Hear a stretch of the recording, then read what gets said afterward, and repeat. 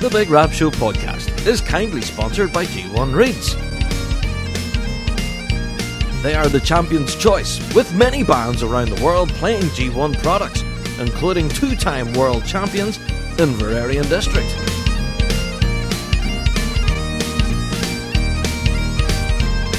So check out g1reads.com as they keep the lights on here at the Big Rab Show podcast.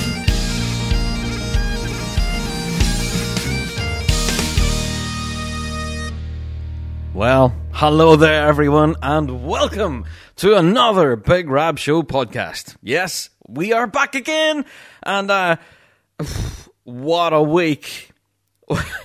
Well, I don't know, it seems to be, I'm saying this each and every episode, but seriously, what the heck is going on in the bagpiping world?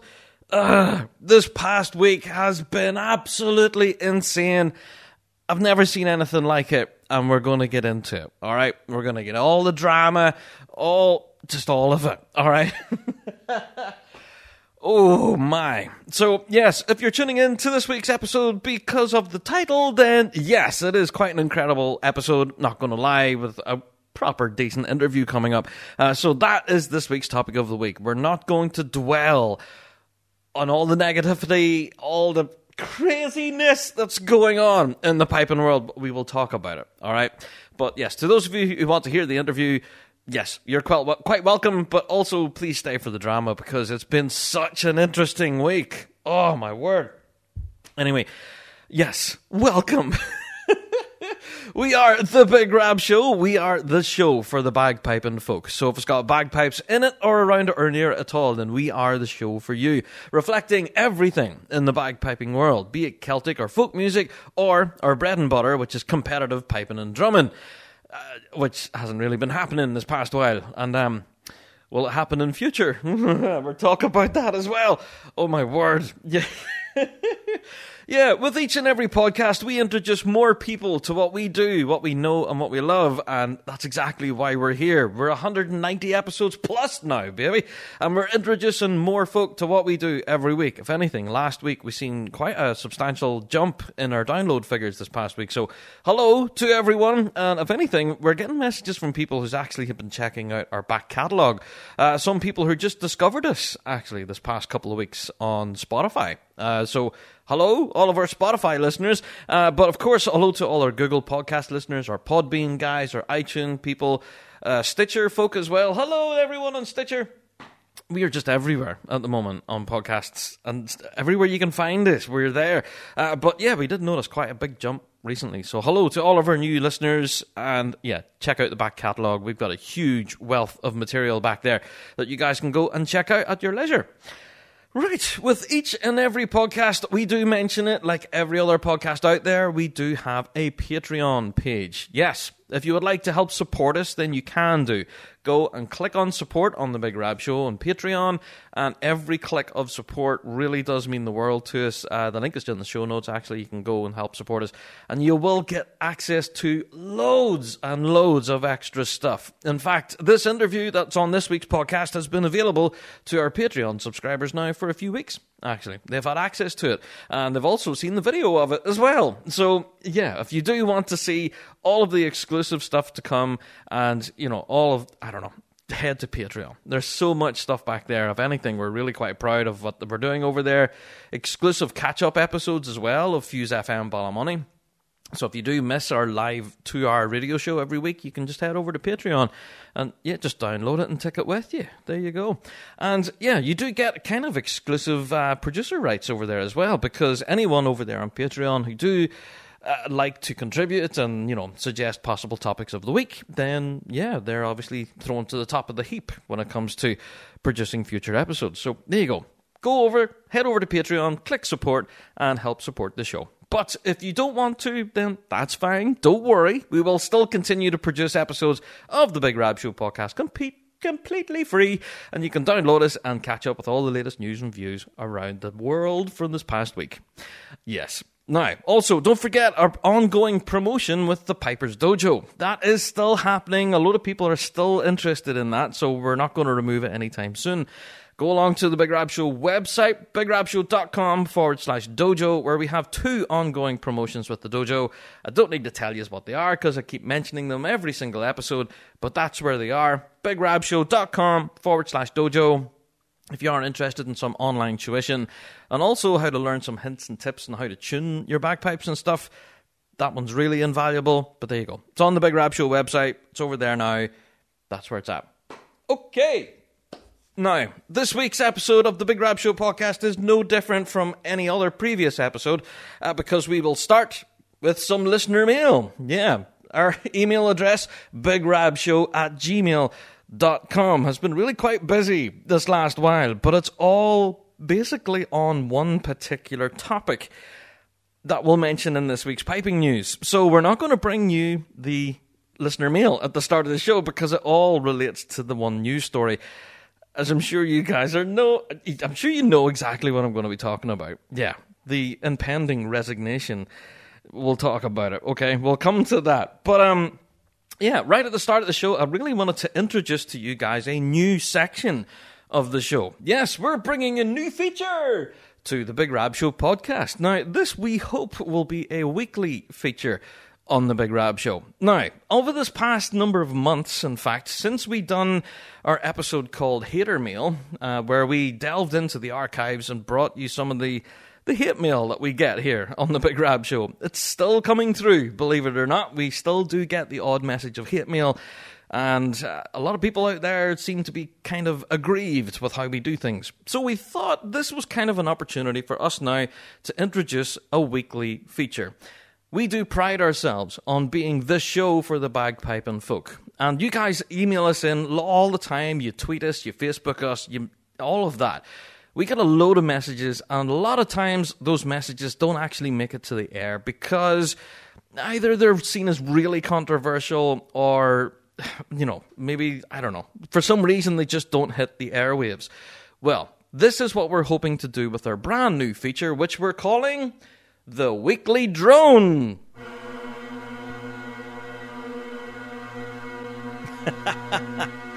Yes, the Weekly Drone. Now, this is an idea of ours, really, because, we've been getting a number of complaints saying, "Oh, Rab, you're always sitting on the fence. You're always so politically correct when it comes to the big topics. Why don't you just tell it warts and all?" Well, we're opening the doors to you guys. We are asking you for your genuine opinions. And if you want to send us in your hate mail and all of that sort of stuff, then yes, we'll bring that to the air. Now, what we're going to do is each week we will get feedback from you guys on some of the big topics of the day, such as the headquarters redevelopment.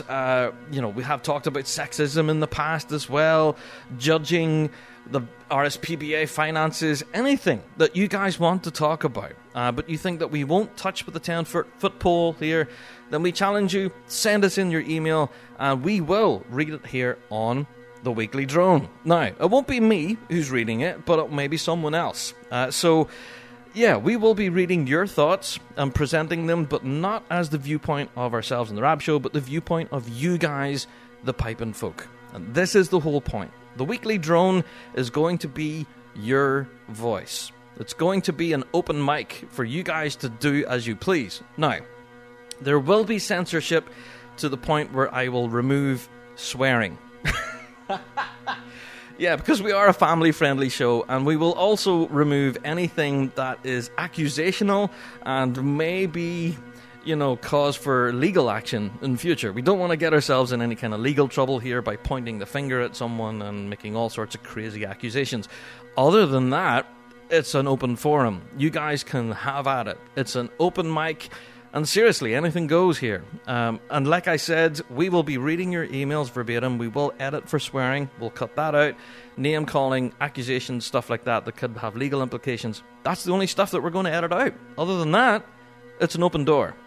If you're interested in what I'm talking about, or basically have no clue what I'm talking about, then listen to next week's podcast. This is a feature that we're going to be working at now over the next number of weeks, and we do hope that it'll work. We do think that this will be a useful outlet for you guys in the piping world to just vent and just talk about things that you guys are concerned about, you're worried about, or just dang right annoyed with. Each week on our other favourite podcast, the Chandler Rant guys, they start their podcast with, do you know what's really annoyed me this week? Well, this is going to be something similar, but we are asking you guys to keep it focused with the bagpiping world. So if you want to moan about your bandmates not showing up to practice, or if you just want to complain about just how difficult that reed is to blow and why won't your pipe major change it for you, or, you know, maybe you're having a look at some of the bigger problems in the bagpiping world, you know, like how expensive it is to get to games and everything, or perhaps a complaint about venues and how you think they're great or maybe they're terrible. Guys, this is an open mic forum for a brand new section called The Weekly Drone, and it's your voice. I have to stress that. It's your voice, it's not ours here in the Rab Show, where we write a script and we present it as a show. No, this is you guys presenting the narrative here. Hope that makes sense. And if it doesn't, then catch next week's episode where we will present The Weekly Drone for the first time, and hopefully you'll get the gist. But the whole idea behind it is that we're basically throwing the microphone open for you guys to have your voice here on the Big Rab Show. Because that's been one of the biggest complaints, actually, we've been getting this last while, is that we're not bringing the voice of the pipe band folk because we're heavily editing everything and avoiding controversy. I kind of disagree. I do like to present both sides of every argument, though. Today's show will be a fine example of that. Once we're talking about the big resignation, we will be presenting all sides of the argument, you know? So, yeah. It's so difficult to kind of describe to you guys, but basically, the best way I can describe it is an open mic for the folk of the pipe band world. Whatever you want to talk about, it's an open mic forum for you guys. So there you are. The Weekly Drone, brand new section on the Big Rab Show podcast. Just launching, next week. Hopefully, starting next week. Awesome stuff. All right then. Let's get into some actual bagpiping news, because there's been so much of it, it's ridiculous. So, let's get into things. Well, the Blackthorn Piping Society, which we had hoped would be opening its doors this month. We were actually hoping for the Blackthorn Piping Society to open doors on Saturday of this week when I'm recording this. Well, they put the announcement out saying that, they're unable to proceed with this month's meeting. So, I don't know. This week's episode will be talking all about cancellations, I suppose. But Blackthorn Piping Society are unable to open their door this month, and they are now looking forward to October the 21st. So we do hope that we can head down to the Blackthorn Piping Society at the Discover Ulster Scots Centre in Belfast for some real kick-butt bagpiping, but we now have to wait until the 21st of October rather than Saturday, which is a bit rubbish, but thank you, COVID-19, and I think that's going to be a bit of a theme rolling through this episode. Anyway, yes, just today, actually, whenever I'm recording this, ourselves on the Big Rab Show launched a bit of a video for you guys out there in the bagpiping world. We want you to be involved in our episode 200 show. Now this is, again, it's an open appeal for all of you guys to get involved and to send us your thoughts and opinions on our podcast. It's very specific. It's not talking about your thoughts and opinions on anything else in the piping world, but specifically talking about our show. Is there something that you think we do amazingly and you want to praise us? That's brilliant. But also, if you want to slag us off and say, hey, this here is a bunch of crap, you guys can do it so much better, and here's how you can do it, then let us know. Let us know. So if anything, I'll actually play you the audio from the video right now.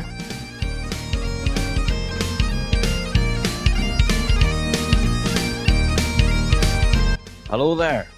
How you doing? It's Rab here from, the Big Rab Show. How are you? We are flying towards episode 200 of the Big Rab Show podcast, and ourselves and the Big Rab Show team are just so proud of the body of work that we've managed to produce. But we have to stress, it would not have been possible without you guys tuning in each and every week to enjoy our amazing content. As well as our podcast, we have our Fuse FM radio show, we have our YouTube channel, all of our social media outlets. There's just so much. And if anything, we want to know what you guys enjoy most about the Big Rab Show. Do you watch our YouTube videos or listen to our Fuse FM radio show 2 hours live every week? Do you watch our live streaming from competitions, both in Scotland and in Northern Ireland? Did you enjoy our Dramager content, our performance videos, and our guest interviews? Do you listen to our weekly podcast? Or do you follow us on social media? With all the latest news and updates from around the piping world. A lot of questions there. A lot of us on the Big Rab Show team are so keen to find out exactly what you guys enjoy about the Big Rab Show. We have so many different outlets and ways of spreading our amazing instrument and love of the music that it's hard to know what exactly you guys enjoy about our show. So, please do help us. Let us know what you enjoy most about the Big Rab Show, or if there's anything that we can improve or do differently. What we want from you guys is to drop us a comment below wherever you're watching this right now, or of course you can email us bigrabshow@gmail.com. What we really want is voicemails. If you could send us in your voice, even a video file or whatever, then you could find yourself featuring on episode 200. We're going to talk all about the show. We'll look back over 200 episodes of the Big Rab Show podcast. But yeah, your voice, you can be featured on episode 200 if you just send us in a message and let us know what you think. Our email address, bigrabshow@gmail.com. So get in contact with us. We'd love to hear from you. Drop a comment and let us know. We love our piping world. Its people and the music.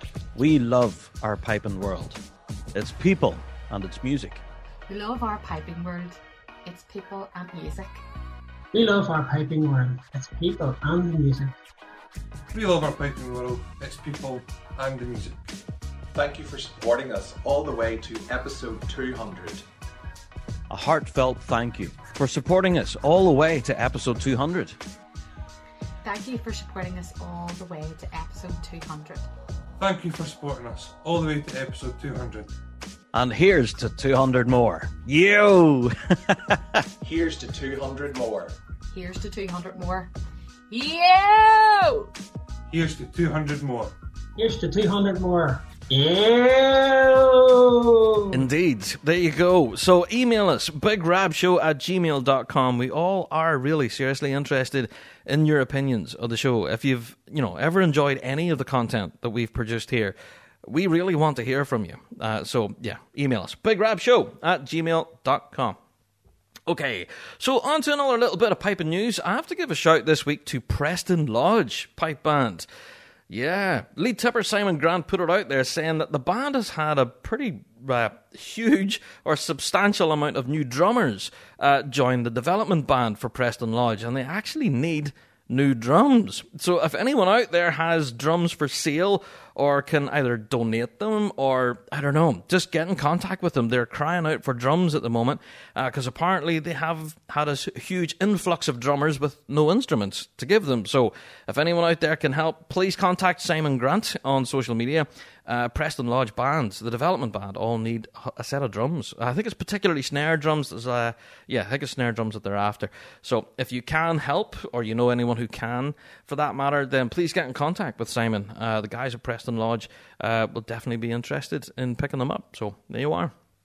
All right, a little bit of piping news dropped, I think it was yesterday, maybe today, whenever I'm recording this.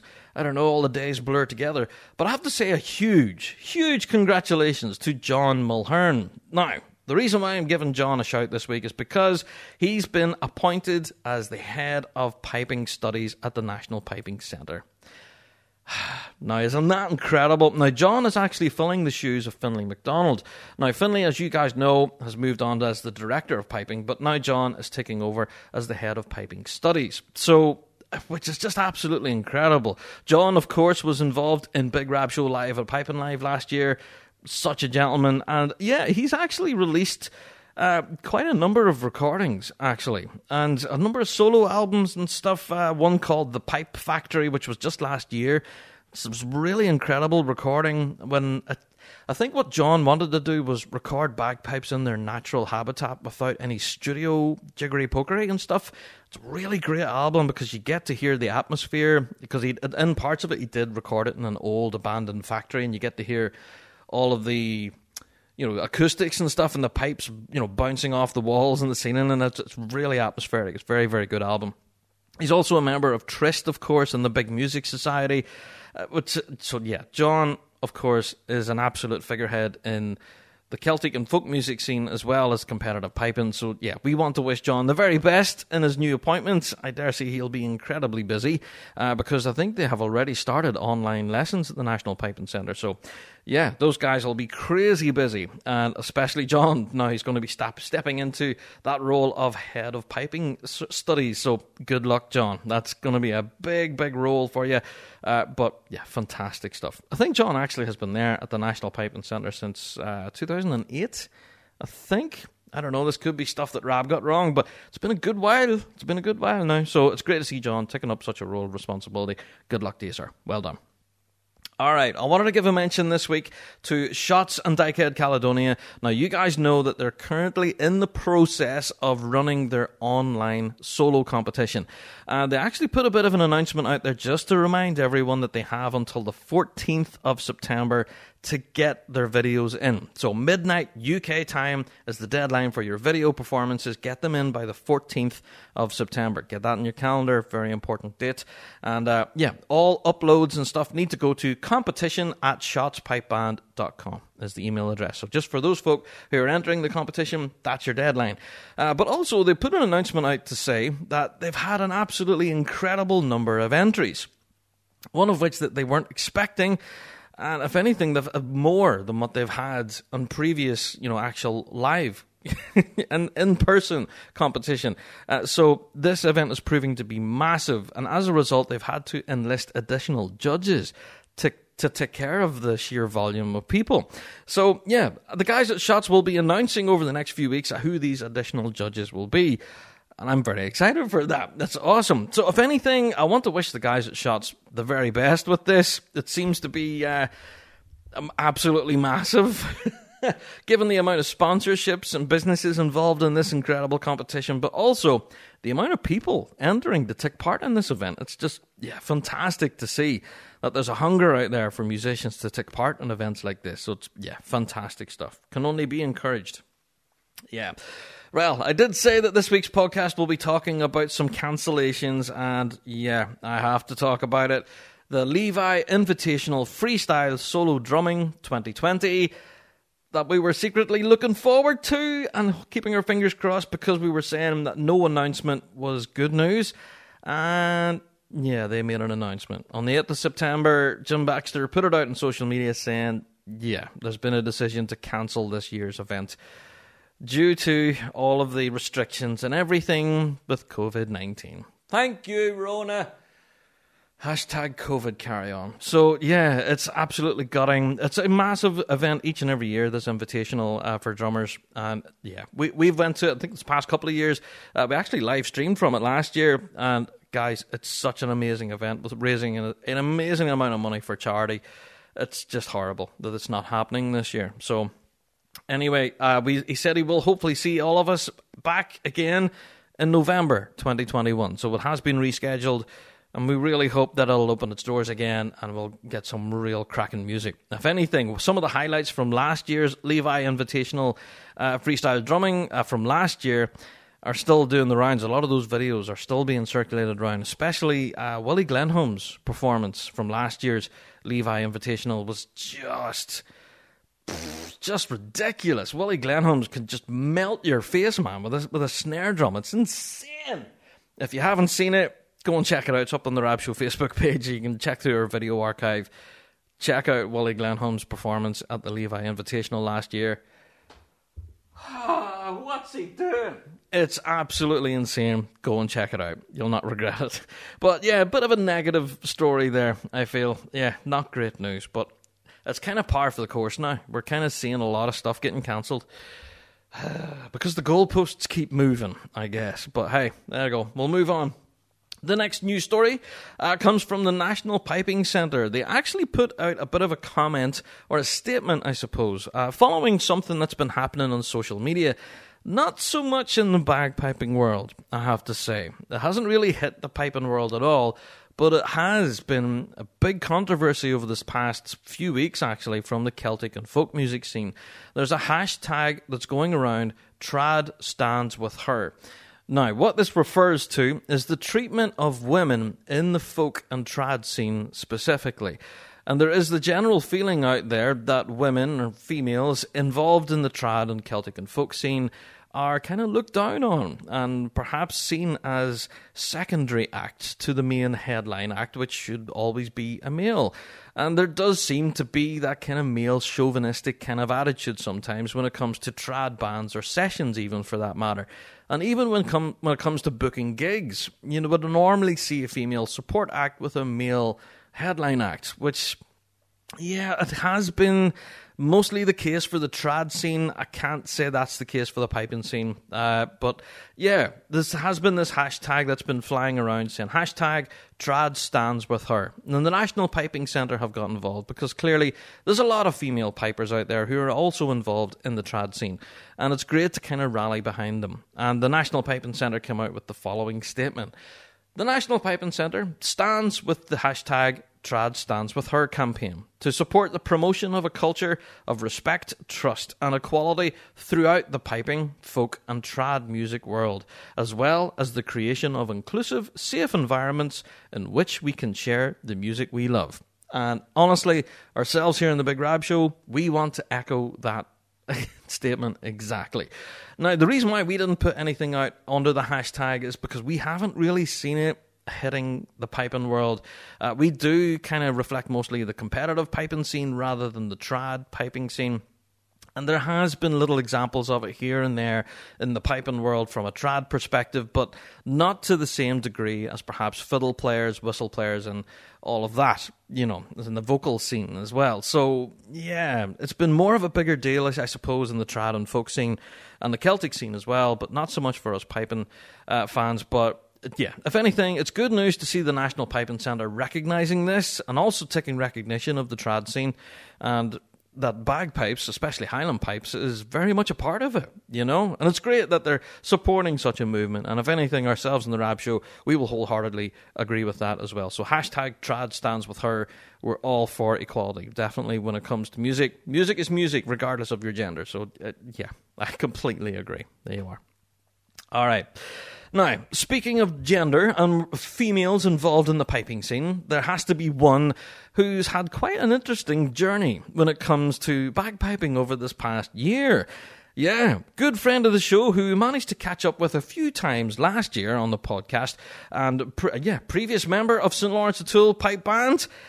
Yeah, we caught up with her at Piping Live a few times and chatted away, but yeah, we finally got to catch up with her again.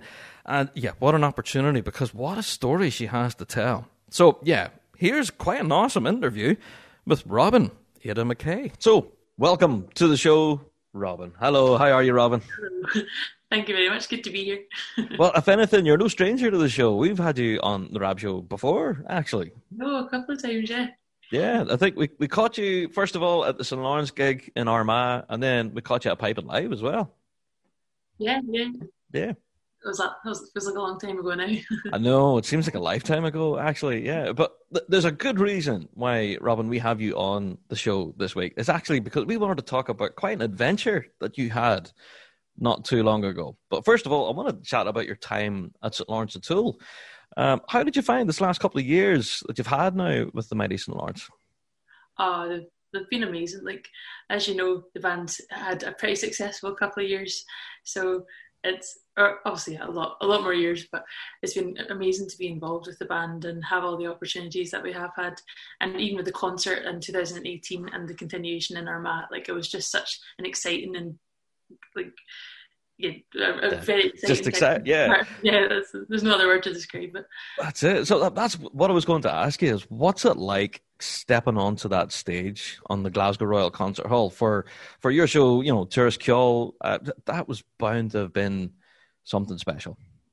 Yeah, well, I've been pretty lucky in the past that I've managed to be on that stage a couple of times through the National Youth Band of Scotland and various gigs at Celtic Connections. Yeah, so I feel as though I had probably a bit of an upper hand compared to most people who walk on the stage, because I can imagine it's quite daunting if you've not been there before, because it's just such a legendary concert venue, especially with Piping Live and the Pre-Worlds concerts through Glasgow Sky. That's it, exactly. So, well, if anything, then obviously with chatting to you at Piping Live last year, you had your own thing going with various different gigs around the city and stuff. How was your Piping Live in 2019? Yeah, like, so Piping Live's always a stressful week for me because it's usually not just the Worlds that I've got focused on. It's usually try and get a couple of gigs and playing as well as seeing. So it's great to kind of have those opportunities through, of course, like the Piping Centre and the Royal Conservatoire of Scotland. But last year was brilliant because I was doing a duo concert with my duo partner Angus Lyon, who's a phenomenal composer, piano player, accordion player. Like, he's just a wizard. So that was really exciting because that was the first time I'd ever done. Actually, sorry, it wasn't the first time I'd ever done a project myself. I had a band, right. My own band in 2016. But, was it really? Oh, back in 2016. And all my friends at the time. Oh, yes, there you go, yeah. Yeah, so it's been good to kind of continue that. Well, there you are, yeah, and continuing it, you are. If anything, well, I have to give a shameless plug for yourselves. You were there as Rab Show Live as well. I was. Yeah, what did you think of that event? Oh, that was great. Sorry, like, there's just so much on, so that was like a great thing to be a part of, and stuff. So. If anything, it's a hectic week, and I'm sure like one day blurs to the next over Piping Live and all the rest, yeah. But Robin, I really wanted to chat to you about an adventure that you had heading to WAPOL, Western Australian Police Pipe Band. How the heck did that come about? Yeah, so there's a piper which many people will know called Scotty Hanna. He plays for Shots and Blakehead. Yes. Yeah, so he contacted me in 2017 because we're good pals, and I was giving him a couple of lessons on the whistle. Actually, I was in Canada at the time studying abroad at the Cape Breton University. And so we're trying to kind of get through the time differences, and we're just chatting away. And he said that he was really wanting to take some time off and go to India to do like a kind of leave without pay kind of thing and travel. And he was, would I be interested in coming and taking his job and his life and his flat and his friends and everything like that and keeping them warm for him to come back to? So that's exactly what I did. And I went out to Western Australia in January, and he went off to India. But of course, disaster struck and he had to come home early. But there you are. It was, So you were actually part of the police force. Like, you were in the band, obviously, as a player, but you're like a paid member of staff. Would I be right in saying that? Yeah, that's correct. So basically, the pipe band is a unit in itself, and it has its own building on the police complex. And that's where we go every day. That's where we're employed. And there's nobody else in it apart from the pipe band employees.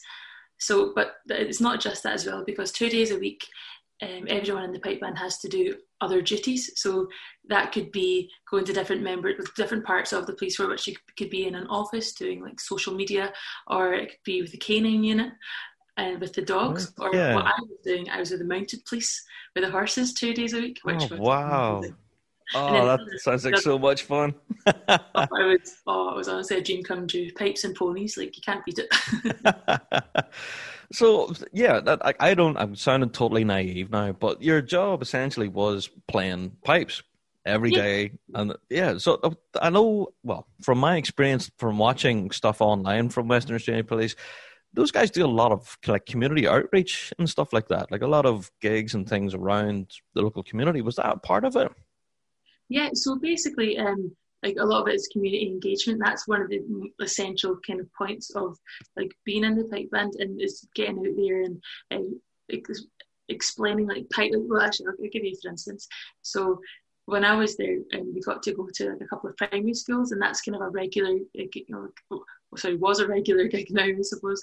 And basically, we'd go there and we'd play the pipes and the drums for all the children in a kind of assembly kind of format. Yeah. And we'd play like the hokey cokey and child friendly kind of songs, and get them all excited and explain to them what the pipes are, what each of the drums are, and we try and have a bit of fun along the way. So there's a lot of kind of made up names and some humour as well. So it was always really, really good fun. And afterwards we'd go into individual classrooms and they could ask us questions, and it would be a wee bit more hands-on, more involved. Like, this is the pipes, this is what they kind of like. They could be a wee bit more intricate details, and it obviously depended on which level of clash you were going into. But that was one element, and then another would be we go and do like kind of festivals and many performances, like Chinese New Year, or like there was actually the Highway to Hell festival.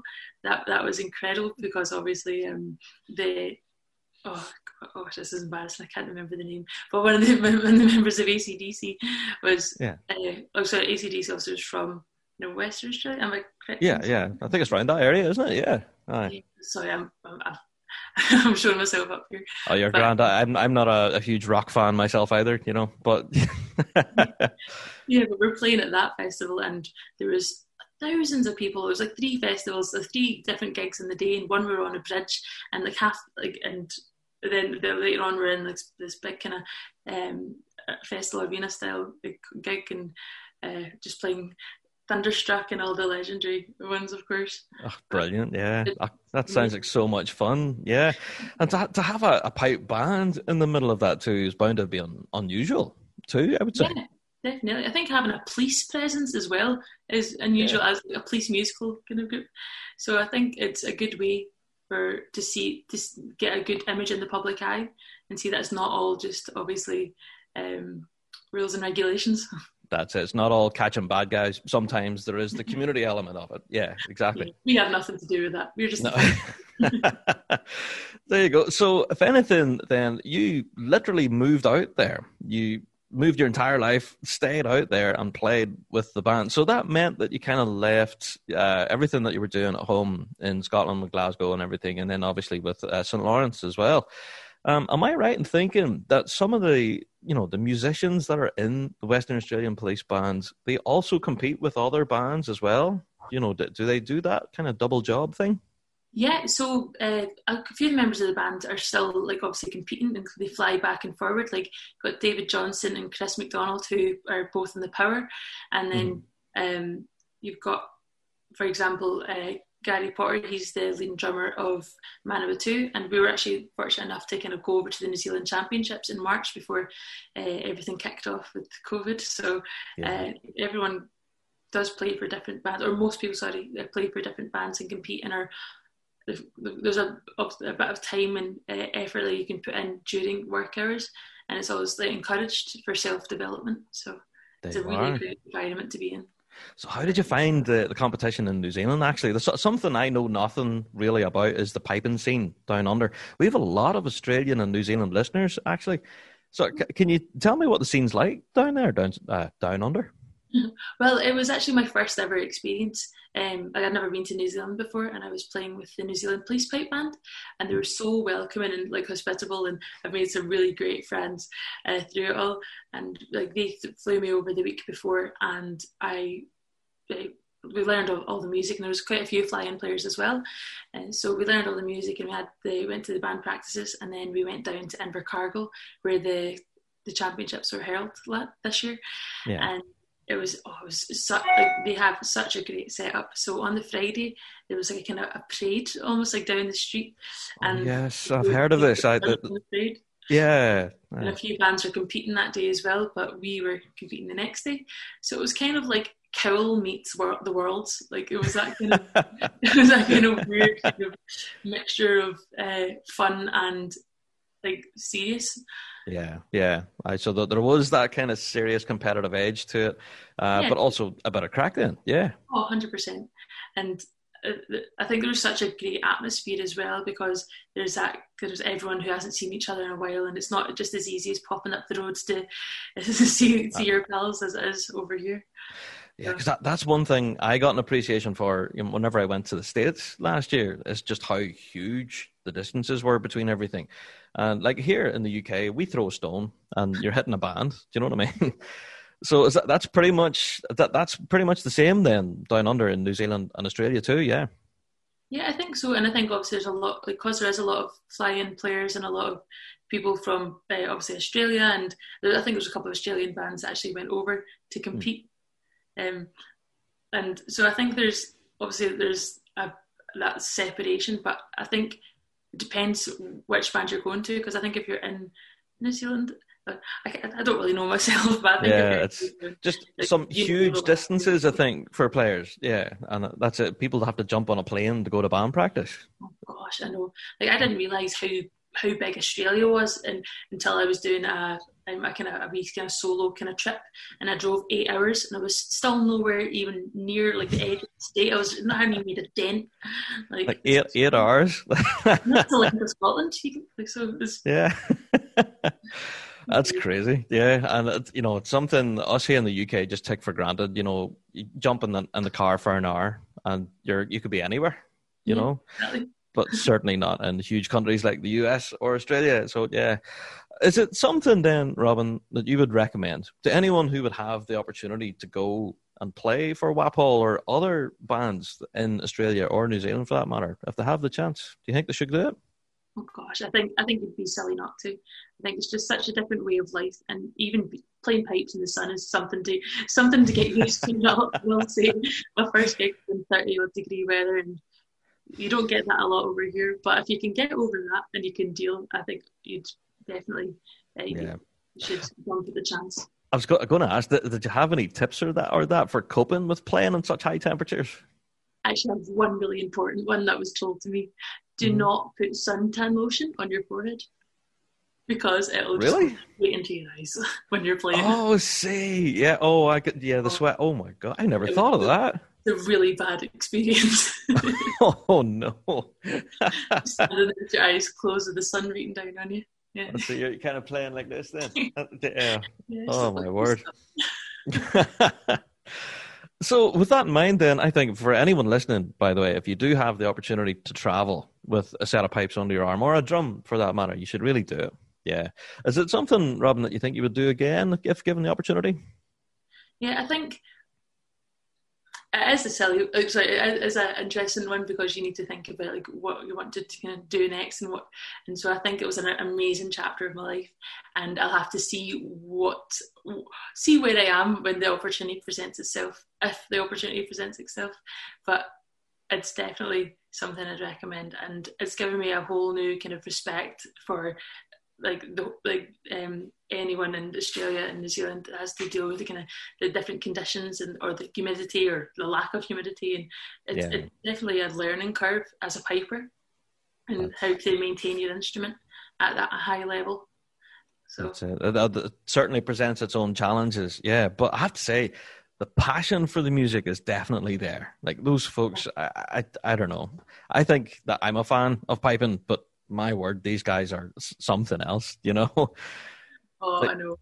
So it makes you excited though, because I feel as though sometimes you can take it for granted and become a wee bit complacent at how amazing the instrument, the pipe band scene is, and having these opportunities to go across the world and having a ready-made family.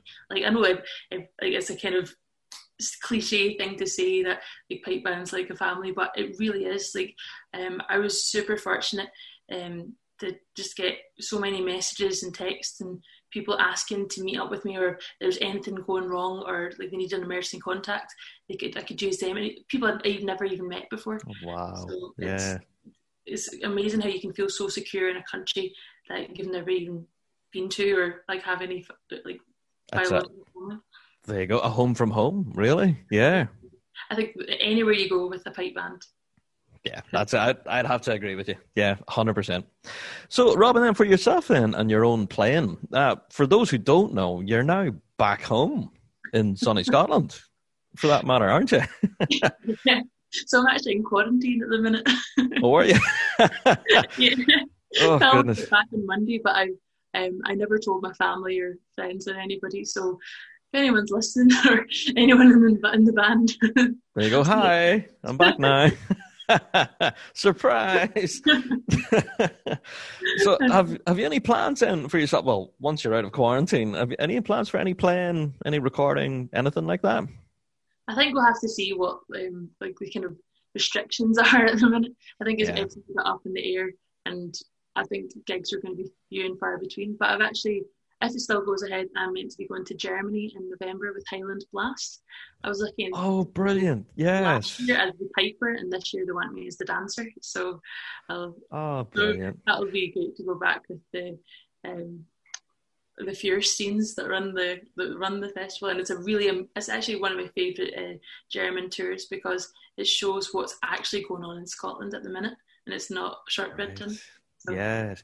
I didn't know you were involved in the show. Actually, I have quite a few mates that went to that the last time round. oh wow. Yeah, can you tell us a bit about it then? Like, you guys just head over to Germany and do a whole load of gigs and then just come home.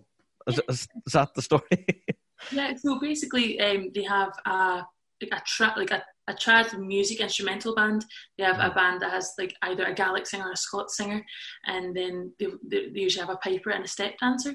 So last year it was really good because I had Dallahan and the Kim Carney band, and then myself and Megan Robertson as the piper and dancer.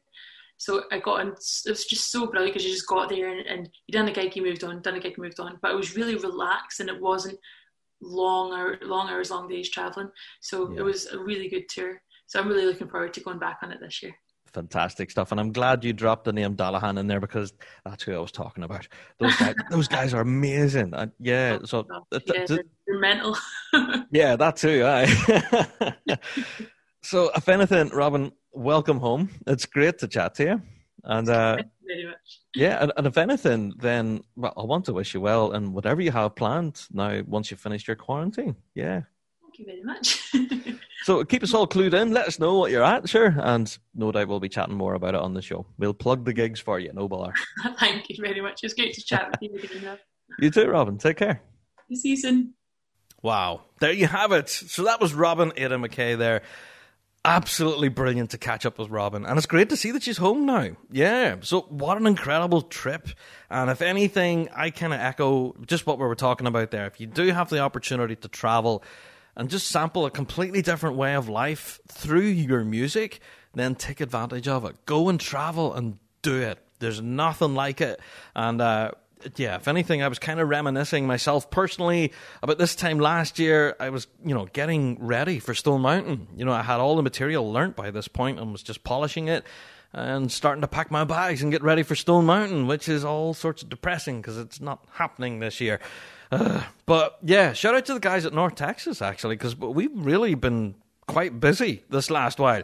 We did read it here on the podcast a while ago that Aaron McLean, lead drummer of St. Joseph's, of course, he's helping the guys at North Texas kind of polish up on some of their technique and stuff.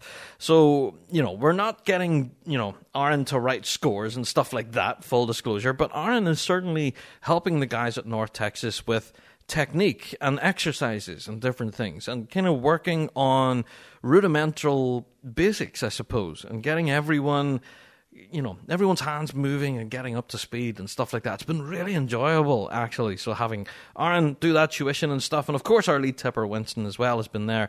And we've all been really busy behind the scenes at the guys at North Texas, working away with video conferencing and, all the rest. It's just been a lot of fun. So it's great, if anything, to see that some bands are still actively playing and practicing and preparing.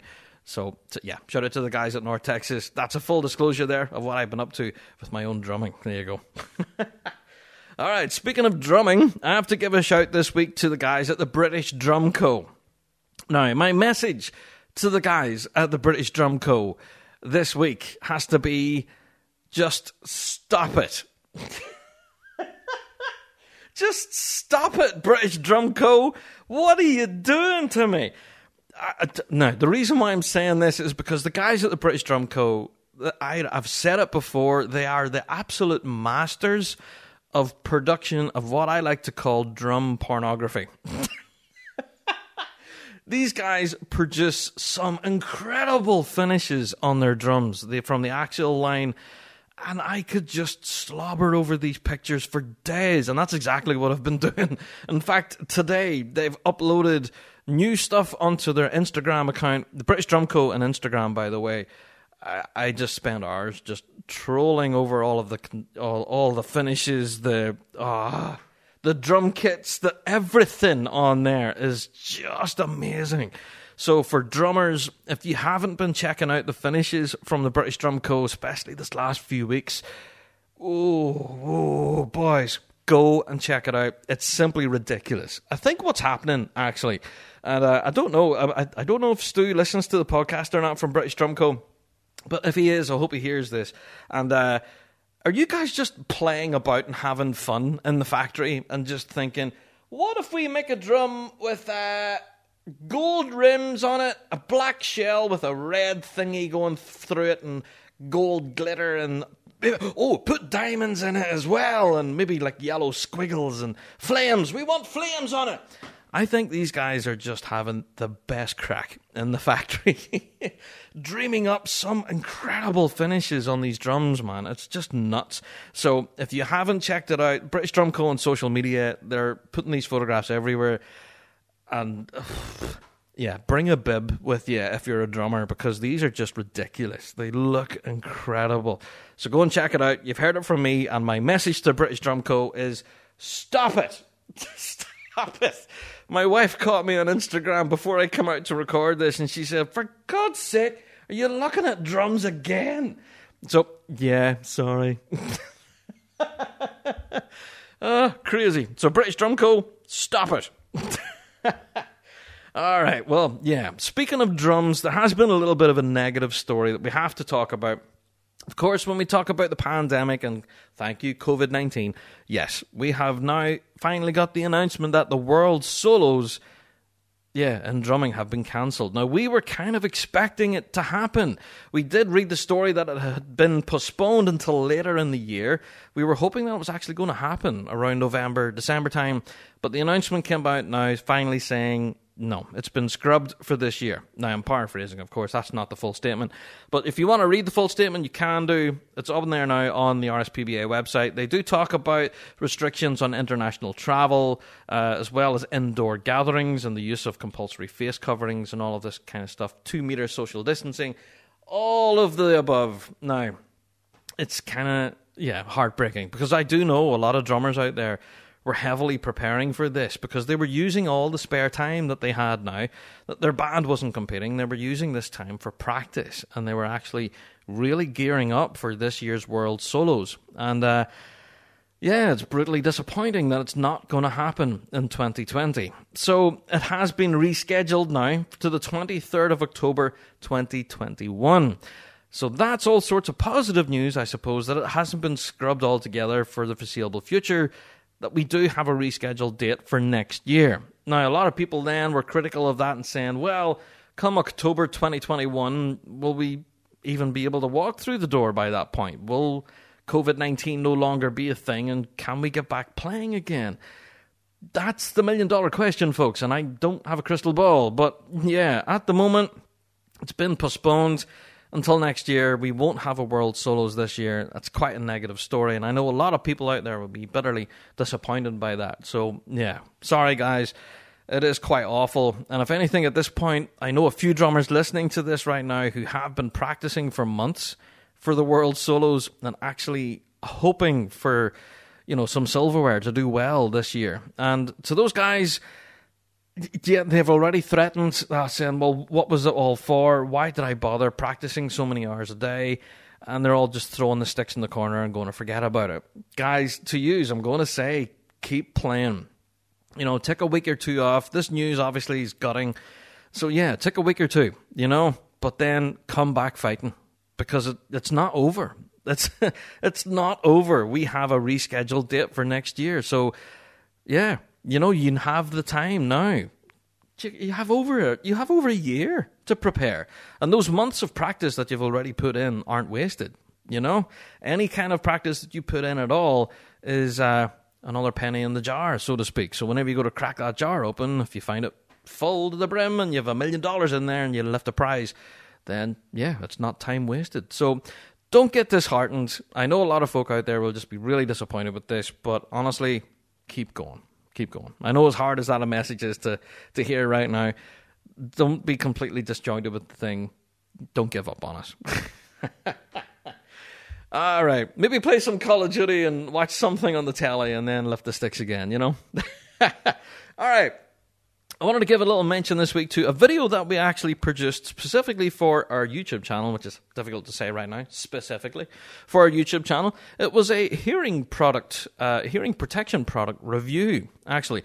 We actually purchased a few little hearing protector things. One from Flam 5, one from the dollar store or the pound shop, and also one from RG Hardy, the pipe band plugs. And yeah, if you want to know my thoughts on hearing protection and these particular products, I actually do. In the video, I lift the pipes and give them a blow and put the ear protection in and then let you guys know my thoughts on each. So if you are interested in these, and let's face it, everyone is practicing indoors at the moment. And so, especially if you're practicing on your snare drum or your bagpipes for that matter, and then you really need to invest in some hearing protection. Because it's something that, honestly, that we shouldn't neglect. I know there is that kind of macho thing. I don't need hearing protection. And then, what? Yeah, you will need hearing protection, trust me. There's nothing tough about blowing a set of high-note pipes in a very small room for a long period of time and then coming out in your ears going, ee. Yeah, that's not fun. So, yeah, go and check out our video on hearing protection, and we do a bit of a product review on that. So, yeah, that's actually been well received. Yeah, so there you go. Go and check that out. It's very interesting, actually, the whole process. Now, last week, we managed to speak to someone who's actually quite a legend on the podcast. Yes, Mr. Robbie McIsaac. A lot of people were really interested in his new product, the Flux Blowpipe. And you guys really seem to be checking out the product in your droves, checking out his Facebook and his social media. And as a result, I think he's had quite a lot of interest in the new product. And I said it on the show, this can be totally revolutionary for the piping world, so it is a really interesting product. They actually put a bit of an announcement out there recently on the 6th of September that that Robbie himself has reached the final of a bit of a competition. It's called the Young Edge competition, where he's able to pitch his idea of his new product and actually be in with a chance of winning up to 10 or 15 grand, 10,000 or 15,000 pounds worth of investment. Now, isn't that incredible? Now, as far as this Young Edge competition, I think it's an engineering kind of competition type thing.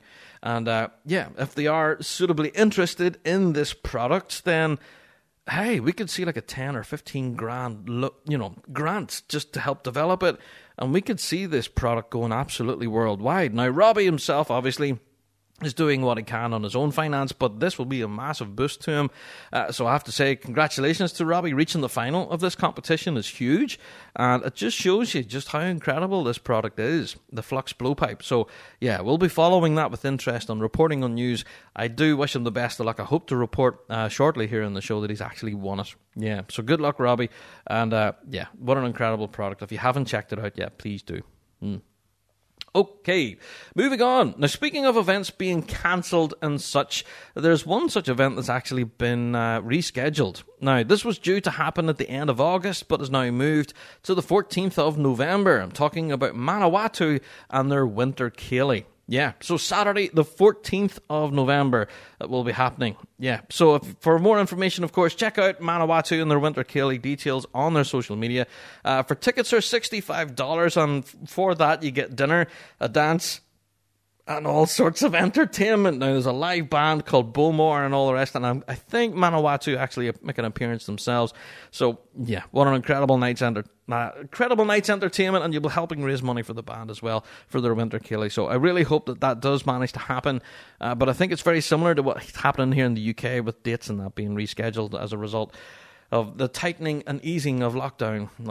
Craziness. Anyway, I have to give a shout this week to Scaryvore. Now, we keep mentioning Scaryvore on the show for some reason, but there's a couple of news stories featuring Scaryvore that I had to bring to this week's show. Did any of you guys see their live event called Live Across the World? I did talk about it on last week's podcast, and yeah, for Scaryvore fans, I have to say it was just simply epic. Now, you could pay what you afford Pay what you can afford, I think, was what they put on their website. You don't have to pay like £30 for a ticket or something and then you get the link. No, they put the link up for the show and you can watch it. And then if you can afford to pay them a few quid, then great. You know, so I think that was a fantastic idea. And I think the guys at Scaryvore actually managed to raise quite a few pounds or two to keep the guys afloat, I suppose, over the next few months when gigs are still cancelled. Now, just as much as I'm talking about Scaryvore and their online gig, the guys at Scaryvore actually have raised quite a dose of money for charity. 2,700 odd quid as well. Yeah, that's how much. From the sale and the downloading and streaming of their charity single, Everyday Heroes. Yeah. Now, if anything, this was a tune that I was absolutely addicted to. Absolutely loved it. And I've played it in most Fuse FM shows whenever I could. And yeah, every play and download and purchase helped raise money for the Royal Hospital for Children in Glasgow. So they've raised over $2,500 for charity just by playing music. So fantastic stuff. So well done to the guys at Scaryvore. Simply brilliant. Absolutely brilliant. All right. Now, we're going to get into the thick of it here, folks, okay? The news story that you're all tuning in for. But at this point, I figured I should take a very short break, get a little swig of water or something, or maybe half a cup of tea, because this news story itself is huge. So, yeah, let's take a little break at this point, and we'll come back with possibly one of the biggest news stories to drop this past week. McClellan Bagpipes. From North American artisan bagpipe maker Roddy McClellan. From Euston, Scotland, they adhere to the highest traditions of Scottish bagpipe making, using the finest materials, employing bespoke design, and committing to constant innovation and evolution, including exciting new products such as the Elevation Chanter, plus restoration work on vintage bagpipes for the next generation. Check out bespokebagpipes.com for more information. McClellan Bagpipes. Born in Scotland, made in the USA. Well, hello folks, and welcome back. Yes, this has been quite an absolutely insane week in the bagpiping world, I have to say. And some people would say it's positive news, and some people would say it's negative news.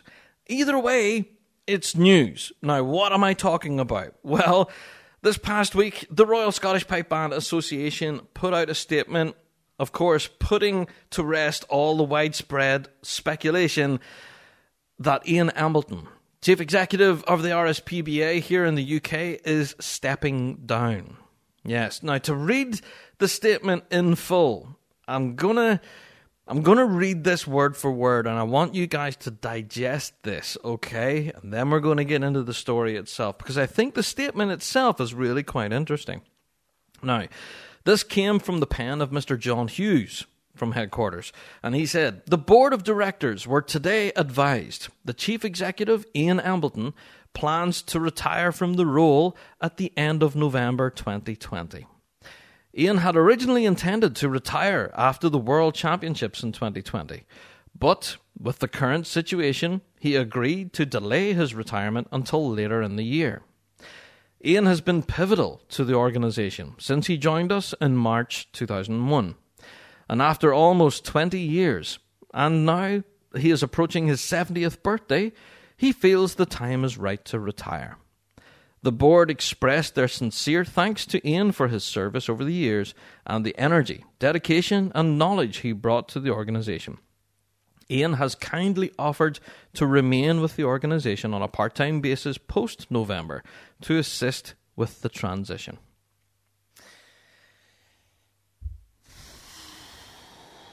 And I draw a breath at that, okay? Now, and I know it's a bit of a catchphrase here on the show, draw your own conclusion. Now, we're going to get into the kind of the nitty-gritty here, and we're starting to look at various different online news sources who report the same story, and we get to see the differences in reporting. A lot of people out there report one side of the story saying, yeah, Ian was a legend, and we're also seeing the other side of the coin saying, well, perhaps he wasn't quite the legend that everyone seems to think he was. And, we'll talk about that. But yes, we did get some listener mail. Now, I wanted to start off with a little message that we got from Davey.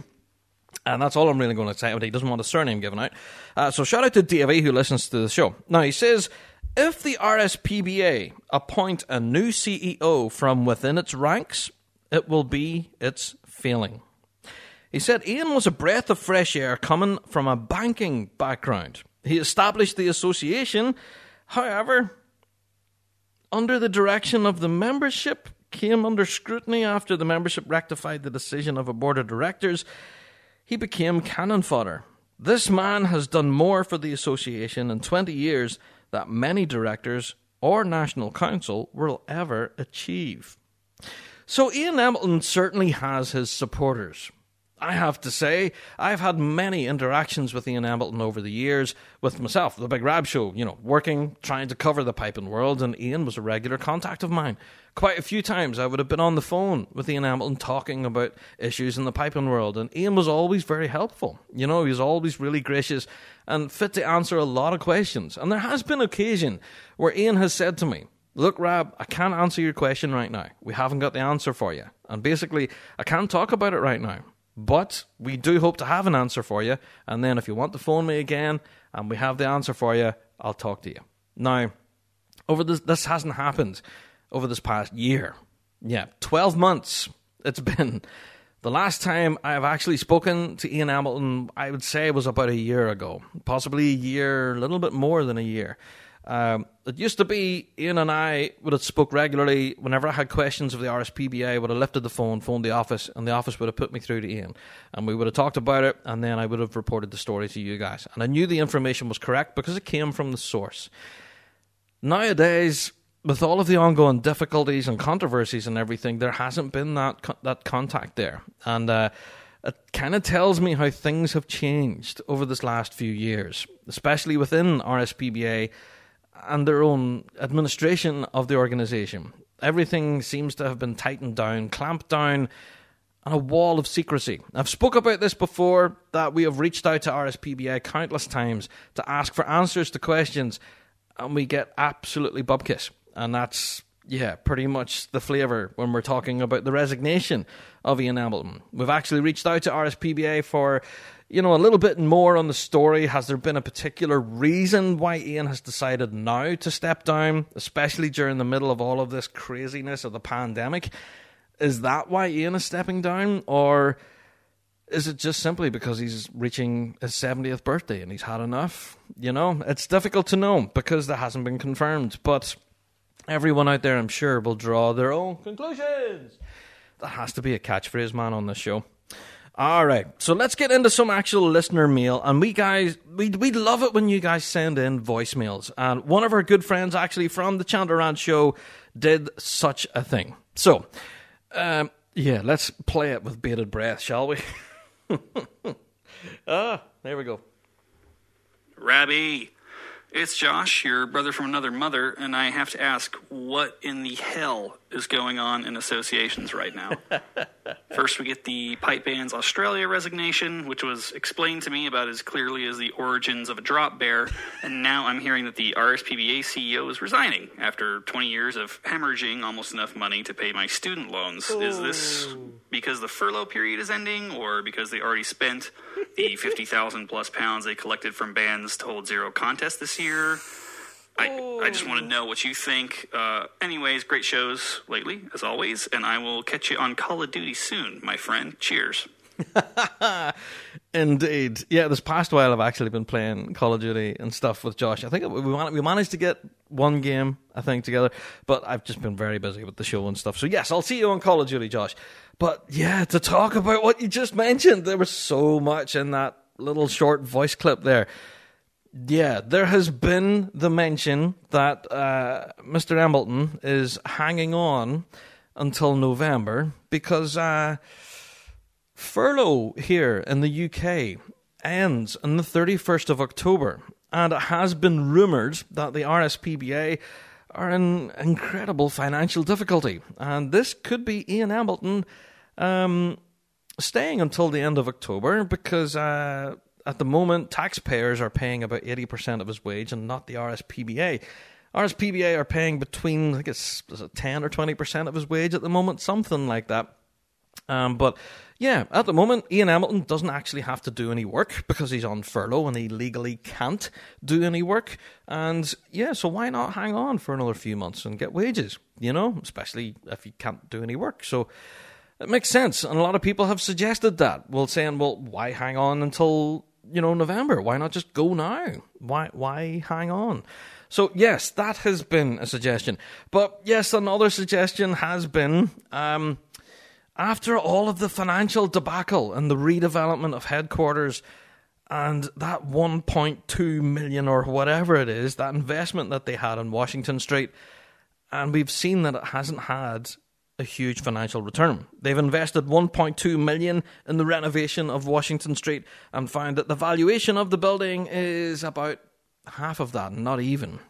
So if they were to sell the building, they won't get their money back. And yes, we've spoke about this before. The financial position of RSPBA is possibly the worst it's ever been. And there has been talk now online specifically about possible redundancies, and that RSPBA could well find themselves in insolvency very soon.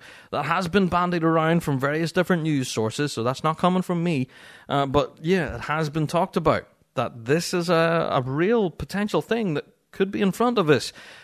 And as a result, if the RSPBA are financially insolvent and they have to close their doors, then what are we going to do about next season? Or will we even have a season at all?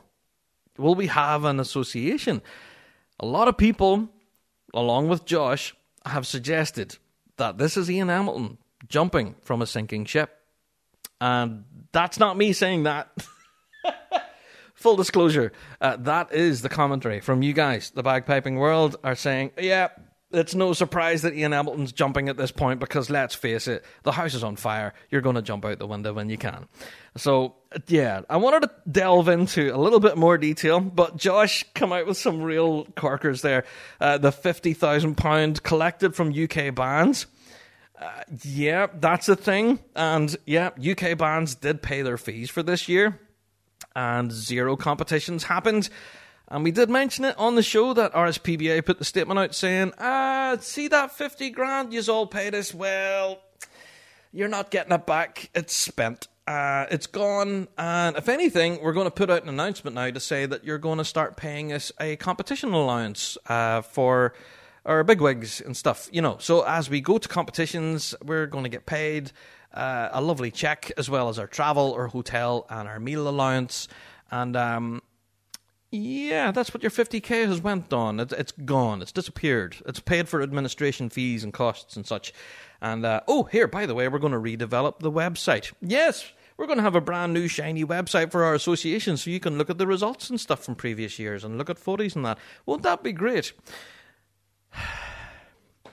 Can you understand the frustration of the bagpiping world at this point? I don't know. It's almost becoming a parody of itself, I think. The whole situation is such a mess. But also, he did mention Pipe Bands Australia and the resignation of their chief exec as well. People have suggested that this could be tied. The two can be connected in some way. I don't know if that's a thing at all. In fact, I don't think it is connected at all. And yeah, but we just read the RSPBA statement, and it could well be that Ian has had 20 years in the role, and he's approaching his 70th birthday, and he's just had enough, And let's face it, Ian hasn't had a very easy run of things. It's been 20 years of incredibly hard and difficult work. Whenever he was first appointed, back in 2001, his salary for a year in that post back in 2001 was 50k. 50 grand a year Ian was making as chief exec of RSPBA. Now, what that is now in 2020, I couldn't tell you. I don't have those financial details in front of me, but I know when he was appointed as chief back then in 2001, he was getting 50 grand a year for the privilege. Not an easy job. I do think that the wages actually reflect the difficulty of the post, because let's face it, this last while, especially this last 12 months, Ian has come under intense scrutiny, including the review that happened with the charity regulator and all of that. Maybe Ian has just had enough at this point and just say, stuff it. I'm retirement age now. I'm just going to hang up the brogues and go and sit in the back garden, you know? And who would blame him for that matter? So, yeah, I did mention that we would look at some of online news sources and how they reported the story. And it's really interesting to see the positioning of some of these online news sources. And sometimes you really have to consider the source that you're reading. I want to start with a particular article that was published by Piping Press. Yes, Piping Press published an article saying that the RSPBA said in a statement today that Ian had originally intended to retire after the World. So basically just echoing and all of that. Echoing what was said in the statement, so I'm just kind of summarising now. But then the article, it says, goes on to say that Ian has been pivotal to the organisation since he joined in 2001. And then goes on to say, goodness, I don't know, where is it? Where is the full story? I'm trying to find, there's so many different reports here. So Ian was pivotal to the organisation, I've already said that, but I don't know where to go with this article, man, because it's so difficult, because trying to get the actual news out of it, because it's such a glowing I love you Ian Hamilton piece. Whenever you read it, it says the board expressed sincere thanks to Ian for his service over the years and energy, dedication and knowledge. So that's already been said already. But the editor has went on further to say that Ian Hamilton has been an outstanding a servant to the RSPBA over 2 decades, and he has overseen the turnaround in the association's finances, which were in dire straits when he assumed the office. Now, Ian Hamilton, like I said, has come from a banking background, so he's not a slow coach when it comes to finances. And at that time, sure enough, back in 2001, the RSPBA were in financial difficulties. Now, I'm not going to tell you exactly how they came out of financial difficulties, because that is quite controversial as well. We'll leave that for another podcast, possibly. But, yeah, that was a story back in 2001, which I'm sure a lot of people will not want to hear again. But, yes, he did oversee the finances, and they did dig themselves out of a hole. But he's also went on to say in this article that he's been instrumental in the renovation of headquarters building in Washington Street, and the state-of-the-art building will be a physical reminder of his contribution. So should we stop calling it Washington Street now and just call it Embleton Street? I don't know. He's went on to say in this article, saying, Ian came to pipe bands with no knowledge of this musical world nor its politics. He was thus able to deal with everyone with equanimity, which I don't know what that means. He also said, without any agenda impinging on his decision-making or his approach. This earned him the respect of all bands, association officials, and the wider pipe band public. Now, I'm not going to completely disagree with that. Sometimes there has been decisions that have hit Ian Hamilton's desk, and he did make some big decisions that, honestly, a lot of people felt were the right direction. And he did have his fans, not going to lie. There has been some people out there saying, yeah, he's done really well here, you know? So, yeah, on occasion, that has been true. On occasion. Now, moving on, he said, he has entered pipe band folklore, an achievement very few of his predecessors managed. His deadpan delivery of world-changing results have become the stuff of legend. That's quite a glowing review. He reads results on a microphone. But yeah, fair enough. He is the voice of the world. It'll be very weird to hear a different voice, have to admit. After hearing Ian Hamilton over the last 20 years announcing the results, it'll be very strange to hear someone else doing it. I have to agree with that. It says, Ian has done an outstanding job for us all and can now look forward to a thoroughly well-deserved retirement, satisfied with his endeavour and respected by all who worked with him. Now, Piping Press published that glowing review and said just how amazing he was. And there has been that reflected on social media as well. We have seen some of the piping big guns actually coming out in support of Ian Hamilton and wishing him well in his retirement.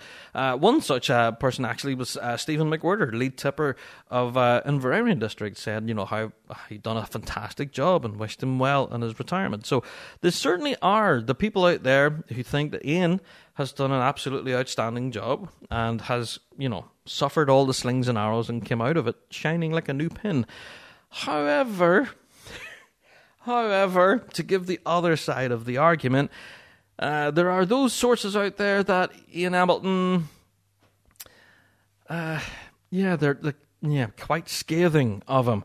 So they're saying here, well, pipesdrums.com, have given credit, saying that he's developed closer ties with various organizations such as the National Piping Centre, the Piping Live Festival, and the whole Piping Live Festival, and that was all under Ian Hamilton's reign. Also, the bringing of the BBC in to cover events such as the Worlds each year was also, I think, a bit of a brainchild of Ian Hamilton, and I think Mervyn Hearn as well from Northern Ireland was involved in all of that.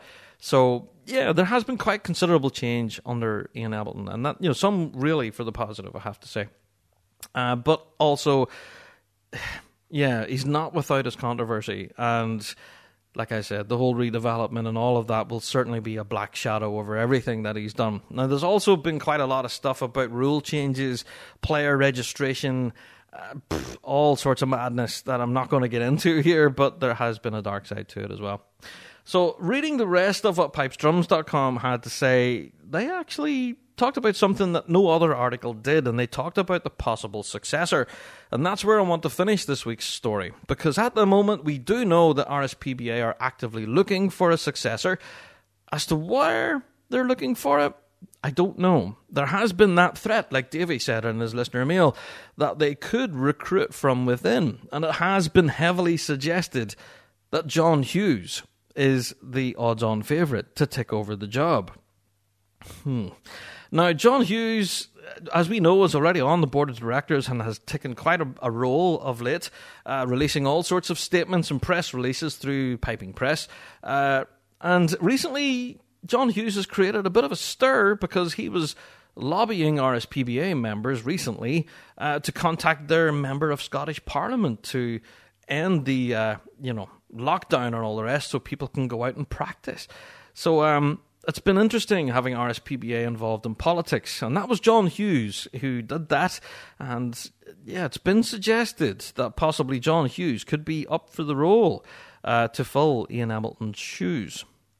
Now, I have to say, we have no idea. It has been speculated that John Hughes will be the guy for the job. There's also been a few other names that's been thrown into the hat as well, a few potential people, but again, they're all internal people. There hasn't been a suggestion for an open competition. Ourselves in the Big Rab Show, I'll put myself out there, I'll put my backside on the line, because you guys hate it when I sit on the fence. I would love for RSPBA to advertise this publicly. I want them to reach outside of the organisation and get someone with professional qualifications and a little bit of business know-how, and actually employ a chief exec from outside of the organisation and with no knowledge of pipes and drums. Now, that might sound absolutely ludicrous, but I think it's nearly necessary. Because let's face it, we all know that most people involved in the RSPBA are in some way associated with pipe bands, piping, drumming, or anything of that nature. We do know that most of them are registered with bands, and as a result, that kind of, it doesn't darken their name by any means, and I know people would all be shouting, oh, they're biased. But yeah, what I want to do, or what I wish they will do, is that they'll advertise it publicly and give the job to someone who really isn't connected with pipe bands at all, and have a business acumen and have no agenda at all. And then people can't cry, oh, bias. And they can't shout that. And that's exactly what I want. I don't want people to say, oh, well, he's associated with this band and this band and this band, and that's why he's making that decision. I want to remove all doubt, and I hope that's what they do. So, will that happen? Don't know. I guess we have to wait and see. Again, as always, it's a closed shop. We're getting absolutely zero from our RSPBA, other than to say that Ian Hamilton is still in position. He's still there now, all the way up until November, when he will eventually hang up the brogues and sail off into the sunset. I'll be honest, my own personal opinion is, in a way, I'll be sad to see Ian go. Over the years, Ian and I have kind of established a bit of a rapport. Now, I can't say that Ian was our biggest fan of ourselves here on the Rab Show. There has been times where we have bumped heads. Let's just say that. Hashtag Streamgate. But there has been occasion where ourselves and the RSPBA have really been on the same track, and the pair of us have been working towards the same objective, and that was heavily promoting our bagpiping world. And there has been times where that relationship with ourselves and the Rab Show and the RSPBA could never have been better. So, and that is all part of Ian Hamilton actually engaging with folks like me in the media and all the rest, and actually trying to engage with the piping world. Now, recently, of course, this last year or so, we have seen that shut down, and it hasn't happened as much as we would have liked, which is a bit negative. And now we see all the controversy with the redevelopment, the financial problems, and now Ian Hamilton's gone. And we do think it's kind of a breakdown of everything that's happening at RSPBA at the moment. It's very sad, especially now that we're talking about possible redundancies come the end of October, and even the possible insolvency of the organisation as a whole. Now, I hope I'm wrong. I hope to be in October, November time, and this could be stuff that Rab got wrong. I really hope to be wrong on this, because I really don't want to see our RSPBA fail. I honestly think it is an amazing organisation that can be run better. I'm not going to lie, it can be run better. It does have its problems. But it's something that we can solve easily, I feel, with the right management, with the right decisions, and the right democracy, I feel, with the involvement of bands. It's so important to have that band's voice in there. And I've said it before here in the podcast, bands need to go to meetings to make decisions and all of that, so I'm not going to start going over that again. But my own opinion is I'll be sad to see Ian go. I do feel that we did have a rapport back in the day, maybe not so much now, but back in the day we certainly had a rapport together, and he definitely did help us ourselves here on the Big Rab Show when it came to addressing queries and questions. Ian was always very quick to help us and get an answer for us. He maybe wasn't as helpful with other matters because there was the odd time where we did butt heads, like I said. But yeah, I do feel that, his legacy, if you want, for that matter, has been mired with various controversies over the past 20 years. Not just this one with the redevelopment, but a lot of others that I'm not going to mention in this week's show. If anything, I wish Ian well in his retirement. I hope that he has a restful and satisfying retirement, and that honestly, he just enjoys hanging up the brogues and just getting away from him. And I hope that's what he has in front of him, with no more controversy, no more people from podcasts phoning him and saying, hey, can you give us an answer? I wish Ian well in his retirement. And it will be weird hearing someone else's voice reading out the results of the Worlds. And we will keep you updated on this news story, of course, as it develops. We will be letting you know who will be stepping into the shoes as chief exec, and obviously, guys, this will have huge implications for the piping world. I'm not going to lie. Whoever steps into that chief exec role could absolutely transform everything that we're doing. We're already seeing transformations already in the mouth of COVID, with possible changes to our world championships and all of that, even if we have a world championships for that matter. Guys, it's really difficult times in the piping world, and seeing news stories like this, where such figureheads in the piping world are stepping down, it's dark days. I'm not going to lie, it's dark days, and I regret to see Ian go. You know, he isn't without his problems. I'm not going to lie, he has made some decisions that made me question what. But there has been occasion where I have thought, that's the right choice. You know, but hey, we're all human. We make mistakes. And that's what makes this world so interesting. So I wish Ian well in his retirement. Regardless of your opinion of him, I want to know your opinion. So whether it's positive, negative, just where do you think our pipe band world will be this time next year? That's what the weekly drone is all about. Hey! Do you like the way I tied that in there? Professional radio guy knows how to make links. Yeah, honestly, guys, that's where the weekly drone comes in. This is the opportunity for you guys to give your voice on this topic and a wealth of others.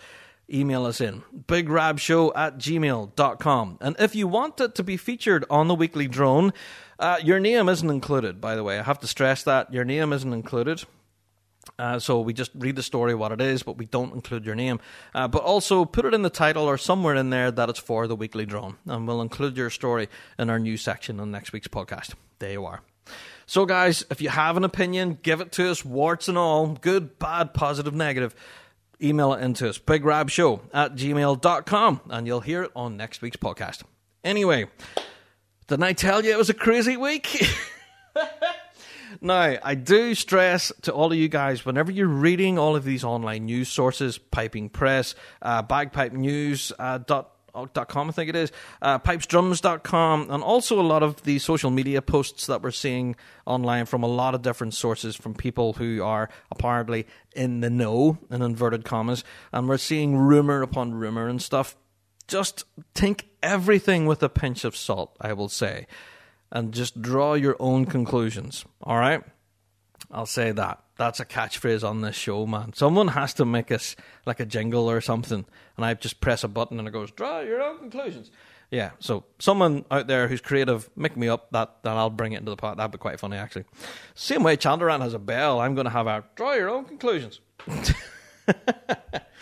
All right, guys, I'm rambling now. I think it's at this point I should go and get a proper cup of tea now. Yeah. It's time for the topic of the week.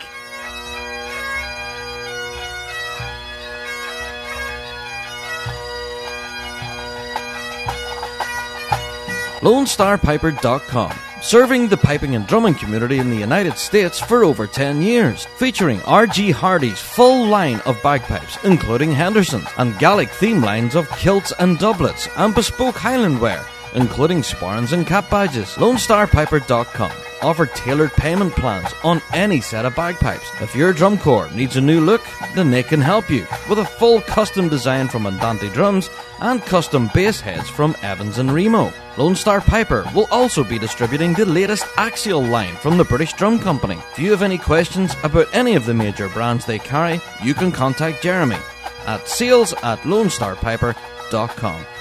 LoneStarPiper.com. Check them out. The British Drum Company is a young player in the drumming world that has established its reputation as a manufacturer of exceptional drum kits, and it's now turning its attention to the bagpiping world. The world of pipe band drumming is represented by the Axial range, launched in August 2019 with innovative features developed alongside British Drum Co. International Marching Specialist Jim Kilpatrick, MBE.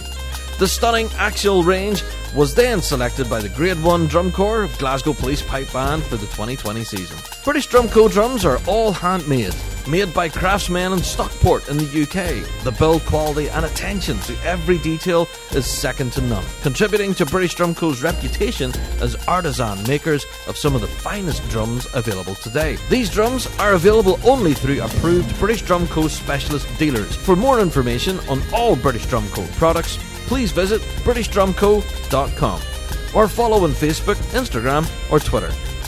The British Drum Company. Look amazing, sound amazing, feel amazing.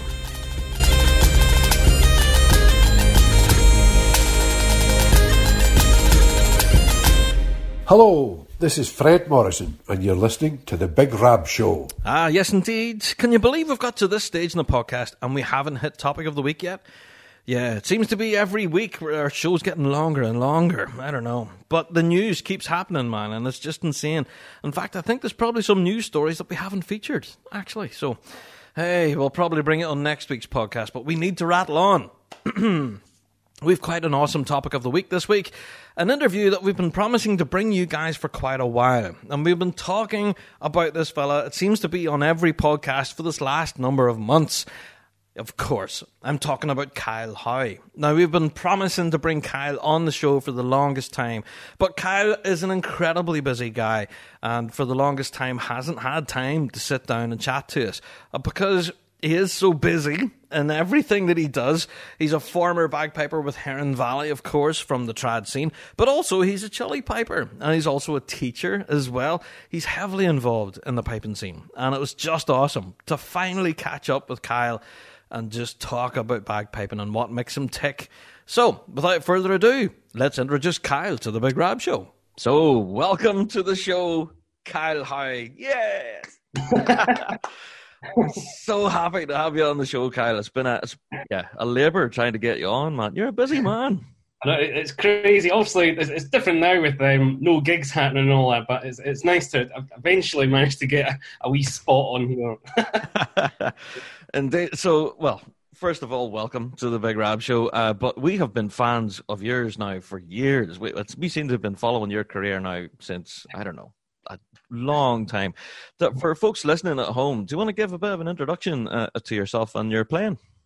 Yeah, well, I've been playing pipes now for about 18 years. Took me 6 months to go from my first lesson onto pipes and playing with the band, the Boys Brigade at the time. And since then, I'll try and keep it brief, but since then there's been a couple of Grade 1 bands. Red Hot Chili Pipers, I've been doing stuff for them for 9 years now. And been doing lots of teaching and stuff like that, lots of touring and gigging and folk band and Cayley band stuff as well that kind of creeps in. So I'm all over the place. As you said, it's been tricky to get a time put down just with everything that goes on all the time. Yeah. You're an incredibly busy guy, and if anything, my first introduction to yourself actually and your playing was through the Spirit of Scotland pipe band and your involvement with them. How did you find that? It was an experiment, wasn't it? The whole thing. Yeah, it was terrifying, really. Obviously, there was a couple of young guys in the band. David Shedden, he was in the pipe corps as well, and a couple of other young guys. But obviously, the first practice I went to was a fairly quiet one. I think there was only 8 guys at that one, which was fine. That was a nice kind of way to break me in. Obviously, I'm looking across the room at gold medalists, and then there's me standing there with my Chili Piper pipes. So. I was honestly terrifying, but it was one experience, being able to kind of mix with all these guys and speak to them about their career and all that. It was incredible, an incredible experience. That's it, and I think you guys held your own, for only being together for such a short space of time. You've done really well. Yeah, it was probably a bit of a surprise, actually, to Roddy and most of the other guys. So it's quite good. Yeah, a couple of placings in the top 6, which was great. Crazy. As you said, it was thrown together in a very short period of time. Like the first time, it was only a week that they had for the first time round. Yeah. And still a very short space of time to get things up and running and tunes learned and kind of styles kind of settling in and all that. It was crazy stuff. I don't know when that'll happen again or if anyone would want to do it again. Even out with the Spirit, it's such a crazy idea to bring so many people together. For one season, one pipe band season, when obviously there's guys anyone else in Grade 1 are practicing every single week. Even now they're all on Zoom practicing. It's crazy, the commitment and all that to it all is it's wild. It's wild stuff. Yeah. No, that's it. So, but Kyle, you're involved in all aspects of piping. Like you say, your involvement with pipe bands, obviously, being the competition at the top flight, but you're also involved in the trad scene, like you were saying. If anything, I'm a huge fan of Heron Valley, and whenever you were playing with those guys, it was like a match made in heaven. I loved it. It was a brilliant year. It wasn't even a full year, actually. It was like 10 months or something like that. But I think it was the first trip with them was the American tour last year. That was where I had the daily vlogs and all that going up. I vlog almost every day for 3 weeks, as well as all the gigs. It was hard work, but what a trip. It was probably my favourite tour that I've ever kind of went away with a band. I've done loads of all the Chili tours and all, but it was so much fun. Very relaxing, and obviously playing all the trad tunes with epic guitar and piano and all that. It was brilliant, a brilliant trip. Yeah, that's it. So if anything, that kind of segues me into your YouTube thing, because that's how I followed the tour, was through your daily vlogs. I'm a huge fan of your channel, man. Do you want to tell us about your YouTube channel? Yeah, well, I obviously I like watching YouTube videos myself and follow a lot of kind of big vloggers on there and all that. Casey Neistat, all these people. Yeah. Anyone who knows YouTube will know all these guys. And I've always kind of been interested with the camera stuff and all that myself. And it was a couple of years ago, now, that I finally put a wee bit of money into a decent camera, a decent laptop to edit things off of and all that. And it was a slow start. It took like 5 months for me to eventually do anything with the camera. It was just too big to suss it out. And then, so the YouTube vlog thing, I thought it was a good challenge, obviously being away with Heron Valley. It was kind of late nights and all that. It was hard going. The gig would finish at like 11 o'clock or whatever, 10:30 even, and then there's obviously the packing down of all the gear and getting out of the place. So we weren't back to hotels by like midnight or later most nights. Yeah. And obviously I had the videos edited to go live the next morning. So I spent most nights awake at the end of the bed on the laptop editing the video from that day till like 3 or 4 in the morning, and up at 7 or 8 to drive to the next gig. So I mean, I nearly killed myself during the tour. I had to miss a gig because I'd made myself so ill with all the work. So yeah, it was crazy stuff. But, yeah. If anything, though, those videos are so valuable. But what I loved about them was it showed the grittiness of it, that it's not all glamour. It's not all on the stage with the lights. Like you guys going into an Airbnb and finding this place is a bit weird. That, you know, it was all of that. And as you say, the loading of the gear, like all of that's on those videos. So, yeah, I have to stress, if anyone is interested, go and have a watch at Kyle's channel. Do you want to give it a plug, mate? What are the details? Yeah, well, it must be youtube.com/Kyle Howie. I'm pretty sure is the youtube.com/C/Kyle Howie. Should take you right to the chat. It's all on my Facebook pages and everywhere else. It's all linked. All over the internet. Indeed, yeah. But you also, as well as your time with Heron Valley, you also detail your time with the Chili's. And you're all over the place with the Red Hot Chili's and playing in some really quite interesting gigs, from huge, big venues to little, small, intimate ones, you know. So with your time with the Chili's, is there any of your, I don't know, time with them that you would say is particularly memorable? Oof. Most of the gigs now are actually quite memorable for all their own reasons. Just all the characters that float about and all. It's always a brilliant laugh, but memorable things. I think the first gig that I played with them, which was almost 9 years ago to the day almost, was in Austria. And with the Chili's, and anyone who's new at the Chili's, you're thrown into the deep end. There's no music sent to you to learn. You get sent the tracks, the actual tracks, and then you get taught all the dance moves just before the gig. So it's terrifying. And I remember walking onto the stage in Austria, following Craig Monroe. I walked on behind Craig Monroe, and I remember thinking at the time, "Oh my God, this is nuts! This is actually about to happen." So yeah, I mean, obviously the crazy gigs. There's been New York Grand Central Station for little tiny private parties and all that, and touring all over the place, like America, Canada, most of Europe. China. I went to China for 6 weeks with the band. Wow. Rab Matheson joined us for a couple and a half weeks of the tours. It was just insane. Some of the places and the gigs have just been wild. As you said, touring all over the place. And yeah, literally, it's crazy. If anything, then, as bagpipers will mostly be listening to this show, what's it like traveling with a set of pipes? Because obviously climate has such a dramatic effect on the instrument. Do you find that you're struggling with that? A wee bit, yeah. I've always played sheepskin as well, so that makes it a little bit harder for me to keep my pipes solid in a kind of high altitude place or a very hot country. And I mean, maybe not a plug, but that tone protector, he got sent some by Yuri Chisholm. That's an absolute game changer if we're in America or anywhere with a climate that isn't Scotland, basically. These things are brilliant. The pipes are so solid with them now. And obviously, because the gigs are long, they're like an hour and a half worth of playing each night. Yeah. So the pipes take a beating. Well, that's it. So, I'm sure as you start the night, I think we spoke to the Chili's before at their Belfast gig, which was an arena gig, and they say they actually tune their pipes flat at the start of the gig because they know they're going to go up there. Is that the case for you guys? Whenever you play, The first solo I think of the night, I usually get landed with loads of the solos as well. And the first one of the night is usually Thunderstruck.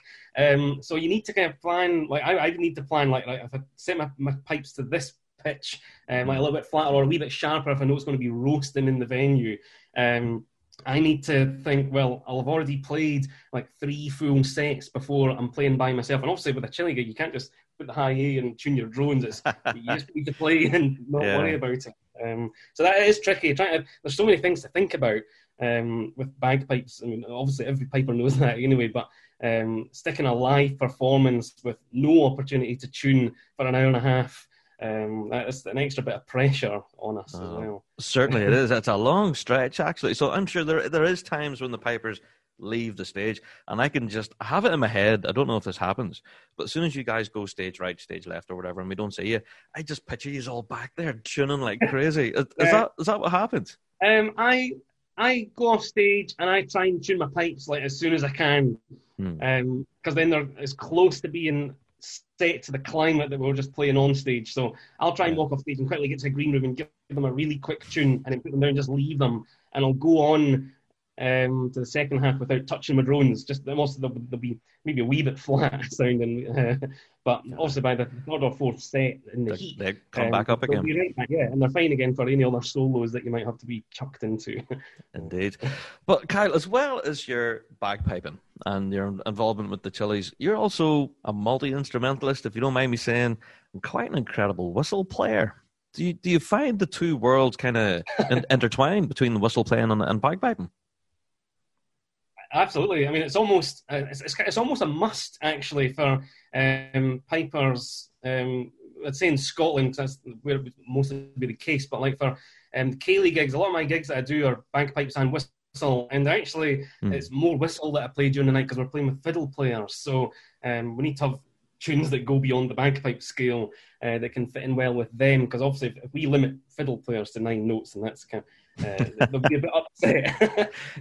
So the whistle it's a back to front bagpipe essentially. Your low A on a whistle is an E in fingering almost on the practice chanter, so you're almost thinking kind of upside down with your head, and obviously the embellishments are totally different in that you only can play a G grace note strike, and a G grace note you use your tongue for.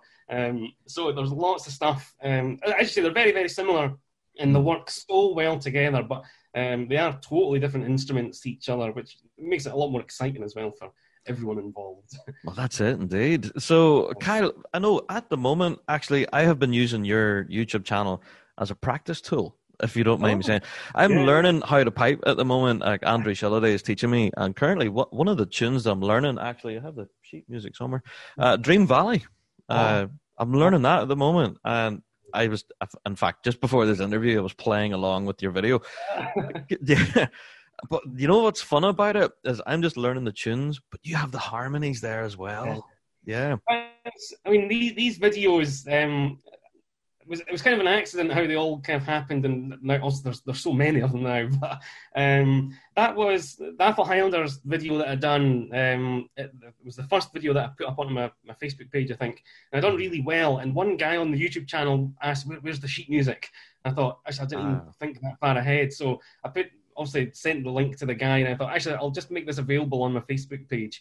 And there's like 300 people downloaded it in like the first couple of days. So I thought I should do this for more tunes if people like what's going on. So they get the melody and they get the harmonies and all that as well. I'm handing them out alongside the music. So and also they're going into these PDF packs as well. So I love writing harmonies. And I remember the first time I started kind of messing about with harmonies was, I mean, what I would do, I'd get my practice chanter and I'd play Roundtree into my phone, and then I'd press play and play along with myself and play the harmony and let the phone play the first. And I thought that's how I kind of got into the harmony writing thing. So it's so much better now that I've got a Blair chanter and a phone that has all the software there and does all the hard work for me.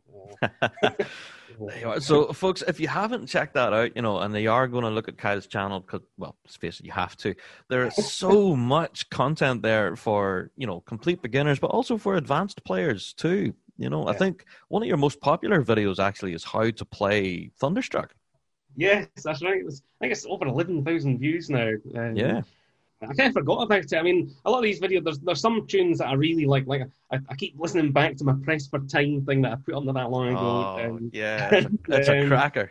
Yeah, but there are a lot of the videos that I put up. I try my best not to watch them. I try and do something else, obviously, with my time. But that Thunderstruck video, 11,000 views. I honestly forgot about it, and I went back because I remember it done really well the first time round and got like 4,000 views in the first kind of couple of weeks or whatever. And I thought, that's quite good. And then didn't really think about it again until I started uploading again just a couple of months ago and saw that it was doing extra well. I thought, well, this is quite something now. There you go, yeah. So, no, well, aside from the YouTube channel and all of your work with that, You're also teaching. I don't know where you find the time. Either do I. So, yeah, you're teaching online lessons at the moment. Is that right? Yeah. Do you know, it was actually something I was very sceptical about. Because obviously Skype's been around for a long time, and I never wanted to teach online. I thought, that's not for me. I can't see how this could benefit anyone, really, because you want to be there in person to, like, really show and demonstrate things, or even just tune their pipes and move bits of tape on their chanter and say, oh, if you do this, then that means this, blah, blah, blah. But these Zoom lessons, obviously, because we can't teach in person, I thought, I'll just need to try it. And thankfully, it was one of my music friends' younger brothers who was the first person to sign up. So I thought, that's good. I know the person, and that could kind of ease me into it, possibly. And we had the first lesson, I thought, this is amazing. I mean, the only thing we're really missing is me tuning their pipes. So now I just need to explain over the internet, if you just move your drone up a little bit now, or whatever, that should get your antenna out of tune more. So it's a little bit harder, obviously, with that. But in terms of teaching and learning tunes and even finger work, because I can still hear if they're playing an E grace note instead of a G grace note, you can still progress with it. So that's the biggest kind of thing that's come out of lockdown, is that I can teach online and still see progression from the pupils, which is also the most important thing. Yeah. It's interesting, actually. You know, I didn't think that the online thing would ever work, and because Andrew and myself, we can't meet in person now, online's the only option. And as you say, the tuning thing is the only thing we can't do. Andrew's tried explaining it to me. No, just sharpen that a wee bit. Sharpen it. Does that go up or down? Or yeah, I'm not getting it, but you know, I will get there eventually. So, Kyle, then, for anyone who's interested in getting in contact with you, to check out your YouTube, your social media, all of it, where do people go to find this? As you say, just Facebook's great. Facebook's fast and easy, and everyone's on it. The YouTube, you can obviously get in touch with that. And then there's also my website, obviously, where all the sheet music is. There's a lot of opportunities where you could send in a wee email or whatever to the website. And sort things out. I think there's only been a couple of people's that have gone straight to the website and they've booked. Usually, obviously, people get in touch with you and say, oh, you're free for lessons and how much are you, blah, blah, blah, all that stuff. But it's been great with the website because obviously people can pay with their cards and it's just so easy now. I've had a couple of people that have gone straight to the website, booked their 4 lessons in a block, and then just got in touch to say, are we good on this day? And I've been like, yes, let's do it. And then they've all turned out great. I've got a brilliant group of pupils now who are all working really hard, which is very good to see. Excellent stuff. So it's kylehowie.co.uk, isn't that right? Yeah, for the website. Yeah. There you go. A shameless plug, but why not? Yeah. I know. So, Kyle, obviously, a lot of people listening right now would be massive fans of yourself, the Chili's, and all of that. And we've got some actual listener questions here. If you don't mind, I'll just go through some of them. Yes, yeah. Well, number one on the list is, are you an ice hockey fan? I don't know where that came from. Well, kind of. With the Herne Valley trip last year, we all had to pick a team. Yes. The Keith, the keyboard player, he's a massive fan. New York Rangers is his team. But obviously, if I had to pick a team, it would be the Toronto Maple Leafs. There you go. That would have to be the team. I still need to buy a T-shirt or a hat off their website. So maybe for the next interview, I'll be in all the regalia. You'll have all the gear. Yeah, there you go. Yeah. Also, someone who is struggling with learning how to play bagpipes for the first time, and they're still on what is this? Scale navigation is what I have written down here. Have you any tips and stuff for beginners who are having difficulty then? Yeah, I mean, there's obviously the usual tips and kind of hints, like make sure you're practicing, and it is the case, but if you're getting stressed out or frustrated with something, just put the chanter down and come back to it later.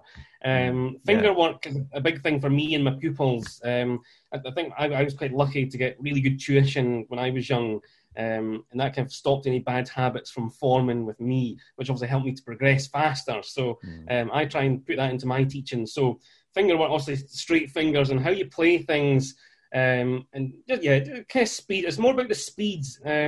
And the stress, if you're getting stressed, just relax, because there really isn't a rush, especially nowadays when there's nothing to really perform at in public. Just take your time and don't worry about it, because if you've got a good teacher, then you shouldn't have any bother with moving on to the next part of learning with your grace notes or whatever. There you go. Not that's sound advice there, I think, definitely. Slow and sure wins the race, Kyle. Yeah, exactly, yeah. And other than that, we do have some Big Rab Show staples, actually, that we ask every guest who comes on. First of all, Kyle, what's your favourite cheese? It would have to be double Gloucester. That's been my lockdown cheese of choice. I haven't tried that now. Oh, it's brilliant. It's like a red Leicester type deal. It melts really well. Would be the slogan for that, I think. Double Gloucester. I like the sound of that. That sounds quite cool, actually. Also, yellow flashes on pipe band uniform. Yes or no? Oh, it's a definite no from me, I think. I would have to agree, yeah. Sometimes, you could see some horror stories, but yeah, not for me either. Pineapple on a pizza. Yes or no? I would probably say no to that one as well, although I've never tried it. But I can't imagine it being very good. No, that's it. It's not for me either, I'm afraid. Yeah. Also, it's a question that we ask everyone who comes on, and we have to ask it. What has been your most embarrassing moment so far in piping and drumming? There's also quite a few that I could speak about. Maybe some not broadcastable, I'm sure. But I played the Basil Tattoo a few years ago, and obviously lots of partying involved after each performance. And I remember getting chucked in a bin. I got thrown into a massive bin once, which was awful. And I fell asleep on a zebra crossing whilst trying to get back to the hotel, which was also not ideal. I think the best thing, most embarrassing thing didn't happen to me personally, but I was very much a part of it, which was it was Hogmanay 2012 with the Chili Pipers. And we were playing, it was probably still one of the kind of the flashiest gigs I've ever played. It was at the Casino de Monte Carlo in Monaco. Oh, wow. Yeah, it was a big gig, and we were booked to play for an hour in the run-up to the bells and obviously play Auld Lang Syne at midnight. Yeah. And so obviously Monaco, it was jumping. The place was rammed, the whole square, with lots of very nice bottles of champagne. And Willie Armstrong thought it was a good idea to do a test of the countdown 10 minutes before the bells. And obviously a lot of these people were too drunk and maybe not paying that much attention to what Willie was saying, and obviously didn't realise. So he starts the countdown. 10. Oh, no. 9. At 10 minutes, and the organisers at the side say, no, don't stop. And everyone's on stage like frozen, like, no, is this happening? Is this really happening? And then he gets all the way to 0 and goes like, hey, and like that, and everyone goes, yes, and starts popping their Magnum champagnes and all that. And the organisers like, and honestly, you could just imagine the scene. So that's epic. That's absolutely up there. Oh, next time I see Willie, I'm going to have to tackle him about that. That's hilarious. Every now and again we get him with it. It's brilliant. That story, man. I think, what's the word they use now? Cringe. I think that's what... Yeah, probably more cringe. That's just what that is, yeah. Oh, amazing. So, Kyle, again, man, thank you for coming on the show. It's been a labour of love to get you on, but it's awesome to chat to you. Yeah. Thanks very much for having us on as well, yeah. No problem at all. And we wish you every success, actually, with all of your playing, your YouTube, your teaching. There's so much going on. Keep us all informed, mate. You know, what's happening. Absolutely, yeah. Definitely. Indeed. Well, we'll hopefully chat to you again sometime in the future, Kyle. But until then, we'll see you again. All the best. Thank you so much, Kyle, for joining us on the Big Rab Show. It was awesome to chat to you. And hopefully we'll get you back on again. I'm sure there's a wealth of stuff we could be talking to you about. Yeah. So there you go. Finally, we had Kyle Howie on the show. I'm so happy about that. So guys, that's it for another Big Rab Show podcast. Thank you all so much for downloading this week and each and every week. And don't forget to tell your mates about our wee show. And if you'd like to help support us, check us out on Patreon. Plus, you can get your Big Rab Show merch, bigrabshow.com. There's a little shop icon there. Loads of ways you can help support us, of course. And also, don't forget our new weekly feature, the Weekly Drone. If you do have a complaint or a moan that you want, and you want to do it completely anonymous and have it read out by someone on the show, there's your opportunity. Email us in, bigrabshow@gmail.com for our weekly drone feature. Yeah, I'm looking forward to that, actually. Also, don't forget that our episode 200 is coming up, and we want you guys to be a part of it. We want you to tell us what you like about the show, but also what you hate about the show. Yeah, we want to hear all feedback from you guys, what you love, what you hate, anything at all, any commentary based on our own show. And yeah, we will bring it to episode 200. So you have a few episodes yet until that big episode drops.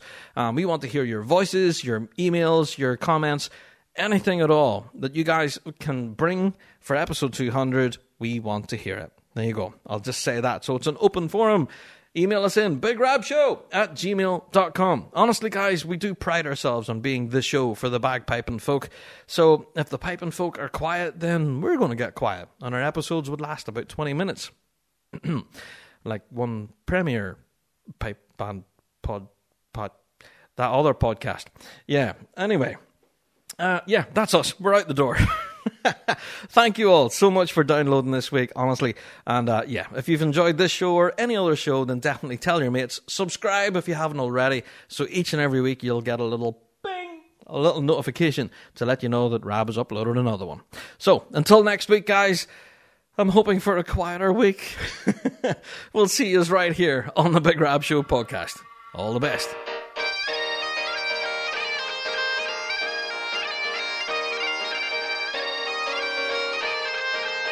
Well, that's it for another Big Rab Show podcast. Thanks so much for downloading this week. And a special thanks to our sponsors, G1 Reeds, played by bands around the world, including our 2-time world champions in Verarian District. Don't forget to check out thebigrabshow.com to be kept up to date on all the latest news and views from around the piping world. Plus, of course, check us out on Patreon and become part of the Patreon faithful. For just $5 a month, get your hands on tons of extra piping goodness. So until next week, folks, we'll see you right here on the Big Rab Show podcast. All the best.